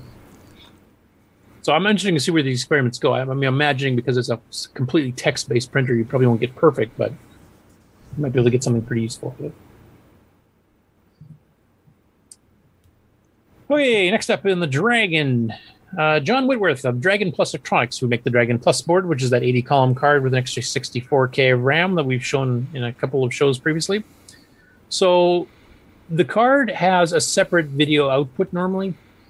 So you'd have the two monitors, where you'd have the native 32-column VDG on one, and then you'd have your 80-column card, and you'd write some driver that would tell it to kick over to the other monitor. He's actually getting it to auto-switch on the same monitor now. Oh, wow. Look at that. So that's more running like a Coco 3 now, where you can actually have multiple windows literally on, say, Nitrous 9 level 1. I wonder how he's getting it back to the Coco. Well, it's a little switch, I think. It's programmatic switching, so it's a bit of hardware to do this, and it kind of allows the two signals to be switched on the board for the output to the monitor, your composite monitor or whatever. So he's just set it up that there's a hardware address you can poke something to, and then you can just tell it, I want to switch over to the 80-column card or the graphics card that's also on there, or I want to switch back to the 32-column. But so then is he basically piping the VDG through the MSX board? I'm not sure if it's combined on the board or if it's just after the board that it determines which one, or just before. I'm not sure exactly how it works. I'm hoping to actually ask him about that later on. Okay. Myself, personally. And this is Paris Surratt, of course, has been helping with the MSX2 Plus stuff, which is the the sprite chip and stuff that's been added on with 16 colors, etc. So he's actually getting the auto switching working on that as well. So this is showing off the MSX2 Plus, and it's I'm getting those two boards confused too. So that was the 80-column board, but not the the Dragon sprite, Plus. Okay. Also, Okay. So this one here is using the graphics chip board, and he's showing the switching between the two here on one single monitor here as well. And I'll let this whole one play here because it's only 27 seconds. And Paris Surratt did the game board. So. That looks so cool. Very specky looking. And look at all these colors, man. Oh, he's like kind of shifting the screen to get it centered, and then boom. Look at this. It's even got the... you see how the blue lines, like... Really good. Very smooth. Yep. You can even see like the screen res is different. Like if you see the border size changes because there's like I think 320 pixels wide on the MSX2 board. It's kind of like the Coco 3 modes. Yeah. And I'm just wondering because this is a modern digital display, if the aspect ratio is not tweaking, where if this was on a CRT, a 4x3 CRT, it would probably you wouldn't see that top border at all. I would imagine. Yeah, probably not. Because it reminds me of the Coco 3, like when you switch over to an H screen with a border, that's basically what it would look like, unless you reset the border palette register. I don't know enough about the MSX2 chip to know if it has a border palette register. Maybe Parrot just hasn't set that yet on this early beta of it. But the switching between the two, and the fact you only need one monitor instead of two dedicated monitors, that's a big plus. Yeah. On both of those, so. And this one here is another Dragon one. Now, this one here, I don't normally include for sale items unless it's like a new product or a commercial product, like I mentioned on the FD502 clone board. But this one, he posted 7 cartridges for the Dragon. The guy's named Mark Elliott, and he's just trying to get some information on them. But these are all in the original boxes, and these are cartridges, not tapes. Interesting. And you'll see, they've got some ones like the demonstration. Starship Chameleon, Cyrus Chess, Astroblast, Ghost Attack. Wow. Yeah. Now, some of these we did see in cartridge form here, like Cyrus was sold by Tandy here. So that's but that wasn't on it. Was that on cartridge? Yeah. Okay. Original Cyrus was. Okay. All the rest were third party. Starship Chameleon was by Computerware. Astroblast was by Mark Data Products, as was Berserk. Cosmic Invaders, I think, Spectral. Ghost Attack was a relabeled Spectral. Ghost Gobbler. Okay, yeah. And the demonstration apparently is quite a rare one from some of the comments to still have in its original box. That was the actual demo that they used in the stores for Dragon itself to demonstrate the Dragon. Okay. So not only does he have the cartridge of the Dragon demonstration program, which I think is a little bit rare, but he's actually got the actual case for it still, which is apparently exceedingly rare. Mr. Dave says this looks like a Chinese takeout. Okay. All right. That's cool. Next up, we've had some people that have repainted their cases. I think Round Devil, you have a black TDP or the Coco Darth Vader Coco. Now we got a Darth Vader Dragon. Yep. And the label, because it's got a black background, actually fits it quite well. Yeah. Yeah, it does. And another guy had done that too, and he's even got a matching CRT to go with it too. So look at that. That looks awesome. You don't and the keyboard, know because the it's black power. and white, fits it as well. So I mean, it's perfect all the way around. Imagine the shine of the nuclear green. Coming out. Yeah, right. Yeah. It was pretty cool to see the Dragon people are also getting into the case mod stuff, like some people here in North America have done too. And the black really looks well. I think actually on the Dragon it looks better because of the keyboard they had. Yep. And the color of the stickers, I think it actually matches better than the Coco did. No offense to Ron or anybody else who's done the Yeah, no, it looks good. Privileges. So back in the early 80s, Apple sold basically black Apple IIs through Bell and Howell to schools. So they've been known for 40 years as the Darth Vader Apple. Okay. Yeah, I think didn't they sell? I think Apple themselves sold some black Macintosh, like one of the LCs or something, 520 or something. Didn't they? Yeah, that would have been later though, a decade or so later. But yeah, all the black original black Apple IIs, they also had Bell and Howell on them. Okay. Well, wasn't the Mac that had a TV tuner in it? Wasn't that black? Yeah, I think Mac, so. I don't know if people. It's the Mac TV. Yeah, Mac TV. That looks cool. I like it. Yeah. Next up, this is called Atari Users, the name of the YouTube person. I don't know if Sloopy knows who that is, because I don't. Is Sloopy still in the call? Sloopy, are you awake? Are you out there? Okay. So what he's doing here is reviewing the Neotech NTK022 SCART to HDMI convert upscaler. And I decided to test it on 3 different machines, the Atari 800XL, the Atari 130XC, and the Dragon 32. Okay. So I won't go through the whole review here. Maybe it kind of shows what the box looks like. I'll just kind of show it there. Scalar video converter SCART to HDMI. Okay. So this would be compatible with Jason's. With the switcheroo. Yeah. Okay. Got a switch there for 720 versus 1080p. As long as it supports composite as well, which I guess is okay. what it is, So right? this. Yeah. So this is an Atari demo. And look at all the noise that's going across this. Unless that's on purpose. Is that supposed to be a star field behind that text? Yeah, there? that's a star field. Okay. It's one of their demo scene style Yeah. ones. And then showing the text screen a bit. Pretty clean. So what's the output from Atari that gets you SCART? What's Atari's normal video out? I thought it was just RF. Was there That's a good question. I don't I remember. think it's composite. Is it composite? Okay. I think that they have RF too, but I'm pretty sure they have composite also.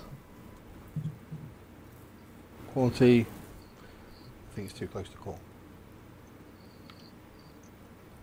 Now we're going to try on a Dragon 32. Okay, let's try it on Dragon. So first of all, we're going to be showing the computer connected directly to the TV via a SCART lead, and then we'll show it with the video scaler converter box. Okay, this is what you'd normally expect to see from composite out, the VDG. Yeah. It's not a little bit blown out. Yeah, not super crisp. And a bit of bleed on the right there, looks like. Yeah. So the Dragon screen looked a bit ropey through the SCART cable. We can make out the text. It's not too bad. Now let's have a look at what it looks like through the upscaler box. Well, because he's pointing a camera at it, it's still hard to tell. I think we can all agree that the picture looks noticeably worse using the video converter to HDMI box. Really? So that's a win for just using a SCART cable on that one. Oh, really? Okay. Now we're going to take a look at the picture on an Atari. Yeah, so it's not a positive review. Okay.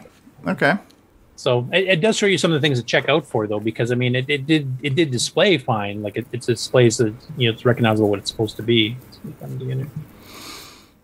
And I mean, the text it's still blown out, but it seems to be crisper in certain ways. But but you're getting more patterns. I think part of the problem with the VDG is that for whatever reason it just gives you shite output. It's just you can not really inspect. The gaming's famous for that too. Yeah, and so the modern technologies are really showing some of the flaws in that some of that tech that we didn't notice on analog TVs. There was so much tolerance and forgiveness, and the crispness of those tubes and stuff. The dot pitch wasn't there, so we didn't really notice it as much when you had all low-tech stuff connected to each other. But now the newer digital technology really reveals a lot of the shortcomings in this. Yeah, I'm also thinking that particular Neotech is only scaling up composite, not the full RGB analog. Oh. Because the Switcheroo site has a whole article about what to look for in the difference.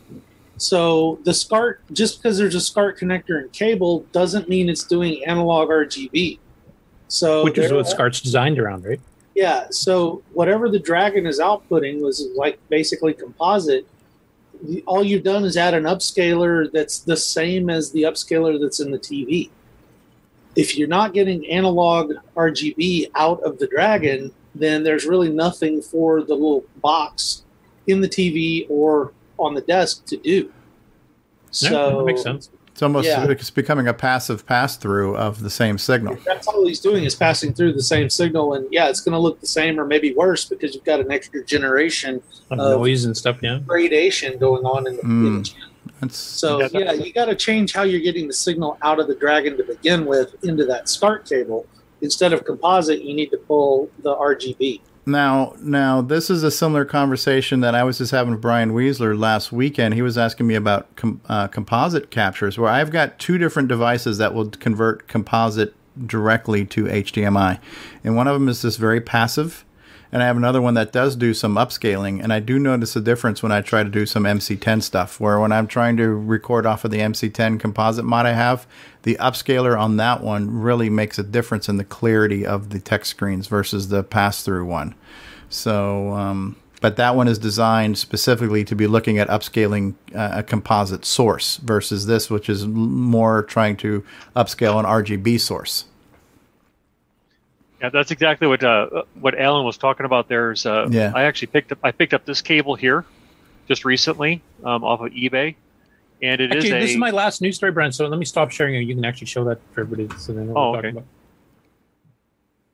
So this is Dragon DIN to SCART. So it's a passive composite. Yep. Basically, it's composite on SCART. Yeah, correct. It has the cable that would plug into the back of the Dragon, and these are available out on eBay. There's a guy that's selling them, and that's correct. It's not doing RGB. It's basically just going from the composite out of the Dragon to a SCART connector. And I tried plugging it into the box that I use with the Switcheroo, and I really did not get an improved picture. Basically the same results as that guy on the video was getting. So the SCART has a composite pin on it as well, which the switcheroo is using as for some of the sync signal. Correct. But there's 3 other pins that are used in the switcheroo and are in analog RGB, where it's got a red pin, a green pin, and a blue pin, and that's where you're going to see a much sharper signal on the output. And that's what Jason uses. He uses the composite signal just for the timing, if I remember, and then he uses the RGB for the actual output in the Coco 3. Correct. So you could theoretically tap the RGB pins on the VDG directly, but you'd have to modify, inside the case to do that. Okay. Yep. So that explains it. Right. That is an RGB upscaler and not a composite upscaler. But I had some high hopes that maybe this cable might give me a nice output from the Dragon, and it really wasn't much of an improvement, other than I got HDMI output. Right. Yeah, I guess if you have a TV and then you don't have a monitor with composite in, or TV that does not have composite in, because some don't these days, at least you can plug it into. So that thing I sent you a screenshot of, Brian, might be a better choice in that case. If you just take your normal DIN to composite on a Dragon and then run that through the composite to HDMI upscaler that I showed you, that will probably yield a better result than this thing in Jason's box. Yep. In this case, yes, that's correct. Yeah. Yep.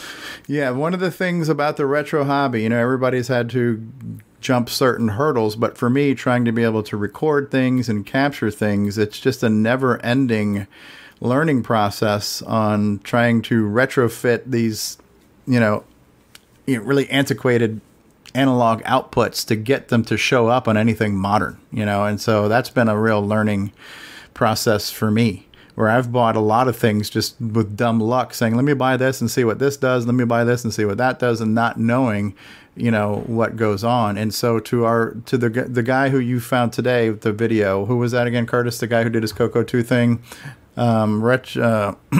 old games and something or another, he was saying he couldn't get it to capture, and the thing that the thing with when you're trying to capture RF out, I've purchased newer TV tuners, digital to analog TV tuners that just don't do it, because RF out technically wasn't a broadcast signal, whereas a TV tuner is looking for an over-the-air broadcast signal. And what these RF switch boxes were doing was basically hacking the CRTs on the TVs and writing straight to the tube.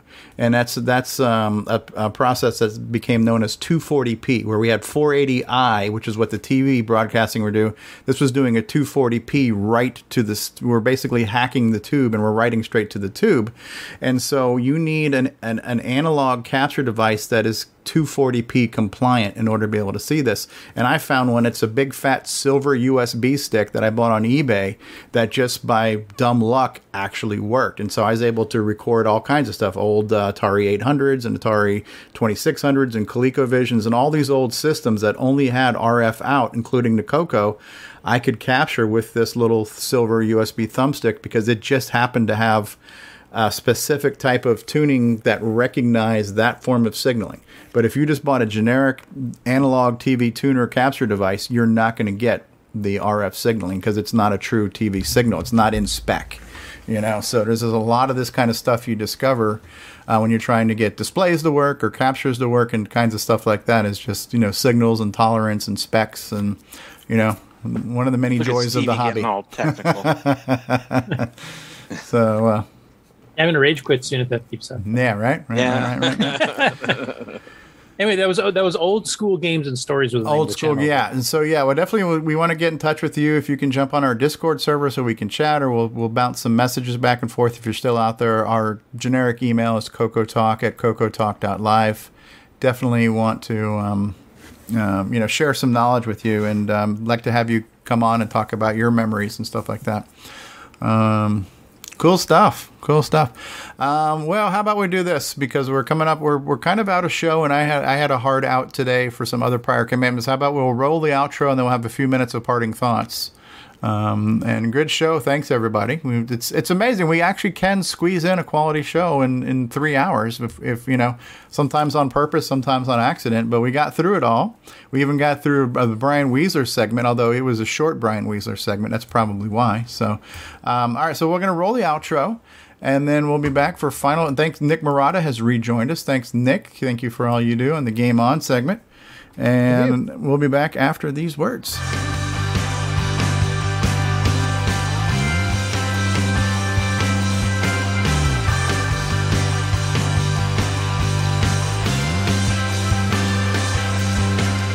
This concludes another episode of Coco Talk, the world's leading live talk show featuring the Tandy Color computer. For all things Coco Talk, visit us on the web at cocotalk.live. We'd love to hear from you. Send feedback, suggestions, even segments via email to cocotalk@cocotalk.live. Consider supporting the show with a purchase of merchandise from our retro swag shop at 8bit256.com. If you'd like to become a patron of the show, click on the Patreon link on our website, cocotalk.live. Coco Talk would not exist without the community, its cast, crew, and contributors. Thanks go to Alan Murphy, Bill Noble, Brian Joyce, Brian Weasler, Curtis Boyle, D. Bruce Moore, Danny O'Connor, David Ladd, Eric Canales, Grant Leedy, James Diffendaffer, Jason Reichert, Jim Brain, Ken Reichert, Mark Bosley, Mark Overholzer, Mikey Furman, Mr. Dave 6309, Nick Marentes, Nick Marotta, Nick Marotta, Nick Marotta, Paul Fiscarelli, Richard Lorbieski, Rick Adams, Rick Hewlin, Rob Inman, Ron Delvaux, Samuel Gimes, Sloopy Malibu, Steve Bjork, Terry Steggy, Tom C., and many more. Please help support the Coco community. A list of various contributors and resources are available at imacoconut.com. That's imacoconut.com. The original Coco Talk theme song is copyright 2008 by D. Bruce Moore and Greg Sheeler. The new Coco Talk theme song is copyright 2020 by D. Bruce Moore. Both are mixed, mastered, and produced by D. Bruce Moore. Coco forever, people! All right. Well, that concludes the show. We got an episode 211 is in the can. And, when we talk about the can, the toilet, whatever, flush the can. It doesn't matter. I want to thank everybody for being here. Stevie. This was the Mark episode, by the way. So we have Mark Overholzer. Thank you for being here. Mark L. Curtis Boyle and Mark Brian Weasler. Mark Ron Delvaux. Mark Rick Hewlin. Mark Nick Marotta. Mark Bosley. Mark John Lowry. And Mark Alan Murphy. I've been Mark Stevie Stroh. Good times. Oh, by the way, we need to plug the fact that we've been having a discussion. We want to do a dragon talk. We want to do an official dragon themed show. So there's been some initial discussions in our Coco Talk lobby on Discord. There seems to be some interest already. There's a handful of dragon folk like Karen and Ben VR Drakes and Bamford's Steve Bosco and a handful of guys that are dragon folk that also watch our show, and we thank you for that. Although today we might have lost a few of you, but we would love to do a dragon focused show with people who actually know the machine. So we're in the kind of initial discussion phase. There seems to be some interest. We're going to move to the planning phase and scheduling and coordinating, and we'll look for an official dragon talk in maybe a month or two. I would love to do that because I know enough to be dangerous. I know the machine exists. I know it's similar to a Coco, but there are people who know it a lot better than we do. I'd love to hear firsthand from some of the more and if we can get some of the people that are actually currently involved with the new dragon stuff, like some of these new video boards and soundboards and stuff that we've been showing on the show via YouTube videos, it'd be lovely to have them on to both discuss the project, maybe even do a quick demo of it type thing, like in real life, as opposed to just a canned YouTube video. Yeah, so we're going to be throwing out some invitations in the Dragon Facebook group to trying to garner some interest and start kind of corralling and herding some of the folks together. We'll pick a time. We can, because the UK is 5 hours ahead of us. For them right now, when we start our show at 2:00 Florida time, it's 7 p.m. UK time, which is not the end of the world. It's not like it's midnight or anything. But if we need to bump the show down sooner to make it more amenable to the folks in the UK, we're more than happy to do that. We'll plan, we'll coordinate, we'll schedule. Mark Overholzer is going to help us spearhead some of this, drive this home. But I would certainly love that because I think the machine is cool, and I like seeing some of these games we've never seen before.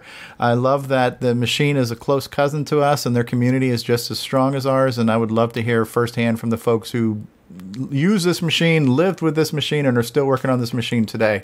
I think there's a lot we can, a lot of knowledge we can gain and share through this. So I look forward to and that. anybody else who's in Europe. I mean, we know some Dragon owners that are in other countries too, like Germany and France and in Italy and stuff too. And if we can get all of you guys on, maybe there's a certain time that works best for the general European market of people here to have. So if, like Stevie said, if we have to shift the show an hour to any direction, whatever makes it best, we can get the most people on. And if we can't do it live, and maybe we need to pre-record some segments with certain people just because of their schedule conflicts, we'll be more than willing to accommodate everyone who wants to help us weave this tapestry of Dragon awesomeness that we want to start getting going here. So I think I got a question or a comment. You know, in the as the days go by, I love getting people on the Coco group on Facebook. You know, quite a lot of people come on. Some don't contribute, but they're probably lurking. And we do have times when some of these people may get lost in some of the stuff that goes on. I was thinking maybe quarterly or maybe once a year or something, we should do a, newbie show where we show everything common between the 1, 2, and 3 and emulators, and so new people can get started right away in the Coco, and that we have an archive and all that. Yeah. Beginner stuff, what the joysticks look like, Yeah, we have talked about doing that before, actually. I think we did one a while ago. We did an episode called Back to Coco for somebody who's new to the Coco. But no, this is a great idea. I think the only challenge I see with these great ideas is that sometimes they're spoken and then we forget about them. So we've had a lot of great ideas and things we should do for the show. We've mentioned it, and then it's just hard to remember it all. So if you could continue to remind us, Ron, and sometimes we kind of need to assign a person to it. Like Game On has been successful because Nick Marotta owns it, and he produces that for us. So sometimes when we have these ideas, we almost need to have somebody run with it and make sure it gets done and it doesn't just get forgotten. I'm not saying you need to do that in general, Ron, but I'm saying, saying you specifically, but in general, we should do that. Yeah. But I'm good with some of the, if you wanted me to do something on the graphics part or the, maybe printers or who knows what. But each person, if they had a little corner of, maybe even in programming and games, and then, just a general quick run through of, this is what the Coco can do. What are you interested in? You're new here. Maybe a lot of people work with other machines. Yeah. And they come here and thinking, well, how much is this different? Right. Yeah, that's a great idea. And the thing of doing this as a regular or semi-regular thing too is that there's new stuff coming out. So what might be a good beginner thing, last year, there's something else that came out this year that's even better or is improved or something. So you want to be able to tell people, and you have these other options now too, like when the SDC first came out, for example. Right. No, it's a great idea. And that's where we also have the Coco Talk lobby for you to throw those ideas out there. We've got another channel called News, Topics, and Suggestions. So if that's a suggestion for the show, throw it in there. That way we've got a kind of a written record for it, and hopefully we go back and revisit some of those and reincorporate those. But a great idea, Ron Delvaux. Certainly appreciate that, and appreciate you. I also want to add on the Dragon episode too. I don't want to not include the NTSC Dragon people, the people that have the dragons from Dragon Data in California. Yeah, screw them. It'd be good to get the perspectives of both the European side where it was born and where most of the development happened, but also the ones that were here in North America in 1983 when the Dragon came out, and then the people that bought it, for years afterwards. Yeah, I have one. I haven't even opened it up yet. I'm looking forward to doing an unboxing and discovering of that. Absolutely. Yeah, there's a lot we can learn about the Dragon. I'd like to also add for the Dragon people, don't be afraid. We're friendly people. You just get in here. We appreciate your hobby too, just like us. So come here and join us and be friendly. Get to know some people. Yep. Yeah. Okay. So, final thoughts? Anyone? Well, it would be good to do both of those things there too, because normally, as you said, we sometimes get a really good idea and we kind of forget about it and don't enact on it. But we're really good at doing bad ideas. Like we just drag those out and do them as quick as we can. So, it'd be nice to switch it around a bit. I'm going to, as I mentioned that, I'm going to go ahead and type that up in the, trying to find it. There's Coco. There's too many damn channels on Discord. Okay. News, topic, and suggestions. Okay. So, Ron Delvaux reminds us to do a newbie show. Okay. I just threw it out there. All right, so I've thrown it in the news topic and suggestions channel, so we have a written record that at some point in time we should probably do that.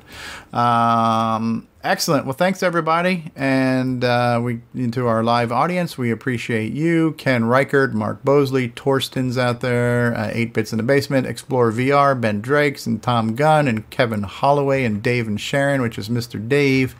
Sixy Karen was out there today, and so many people in the live Mr. chat. Grimes did such a great job today. Pilot, yeah, Ron Delvaux approved Samuel Gimes, and so That doesn't happen often. That's rare. That's great, Dave and Sharon. That's rarer than that poster Brian Weezer showed us. I think I know what his criteria are, though. Canadian retro things. He likes the non-singing ones. Anyway, Yeah. sorry, Stevie, go ahead. Yeah. And Old School Games and Stories, a new Coco broadcaster that we've just discovered. Like to get to know more about you and follow your content. Obviously, do some knowledge sharing with you if there's questions you have. What we have to remember is when somebody's new, there is so much going on that it can be information overload, and it might be intimidating. We might actually scare them away without meaning to.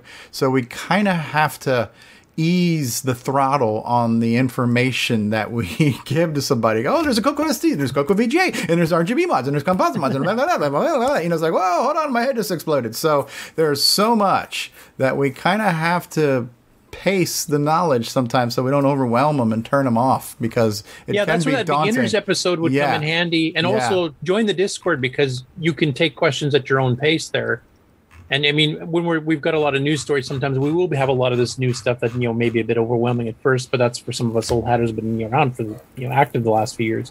Hey, how effective is the Mayu series for somebody new? Probably archaic, right? You're talking about the Christopher Mayhew series? No, that's great.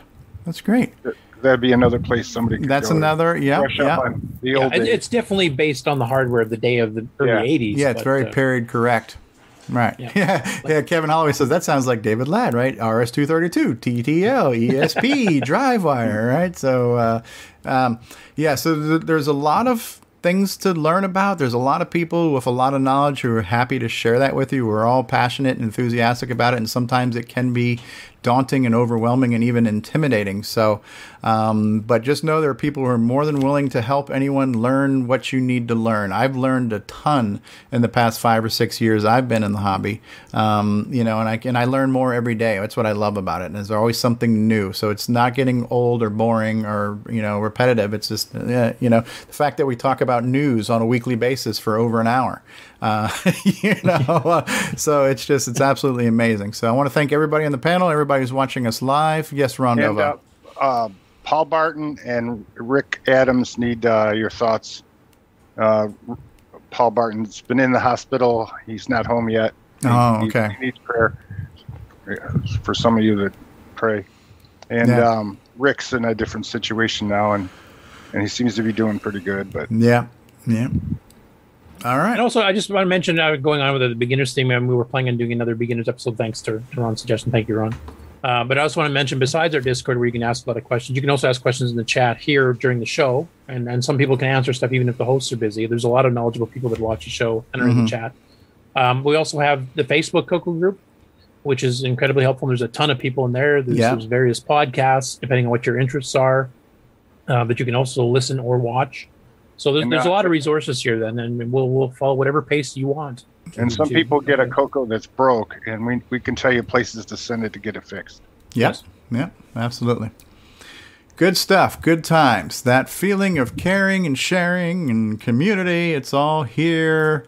Kumbaya. Kumbaya. All right. And the only a broco is what Ken. It's not a Coco. It's a broco when it's not working. I got a broco too over here.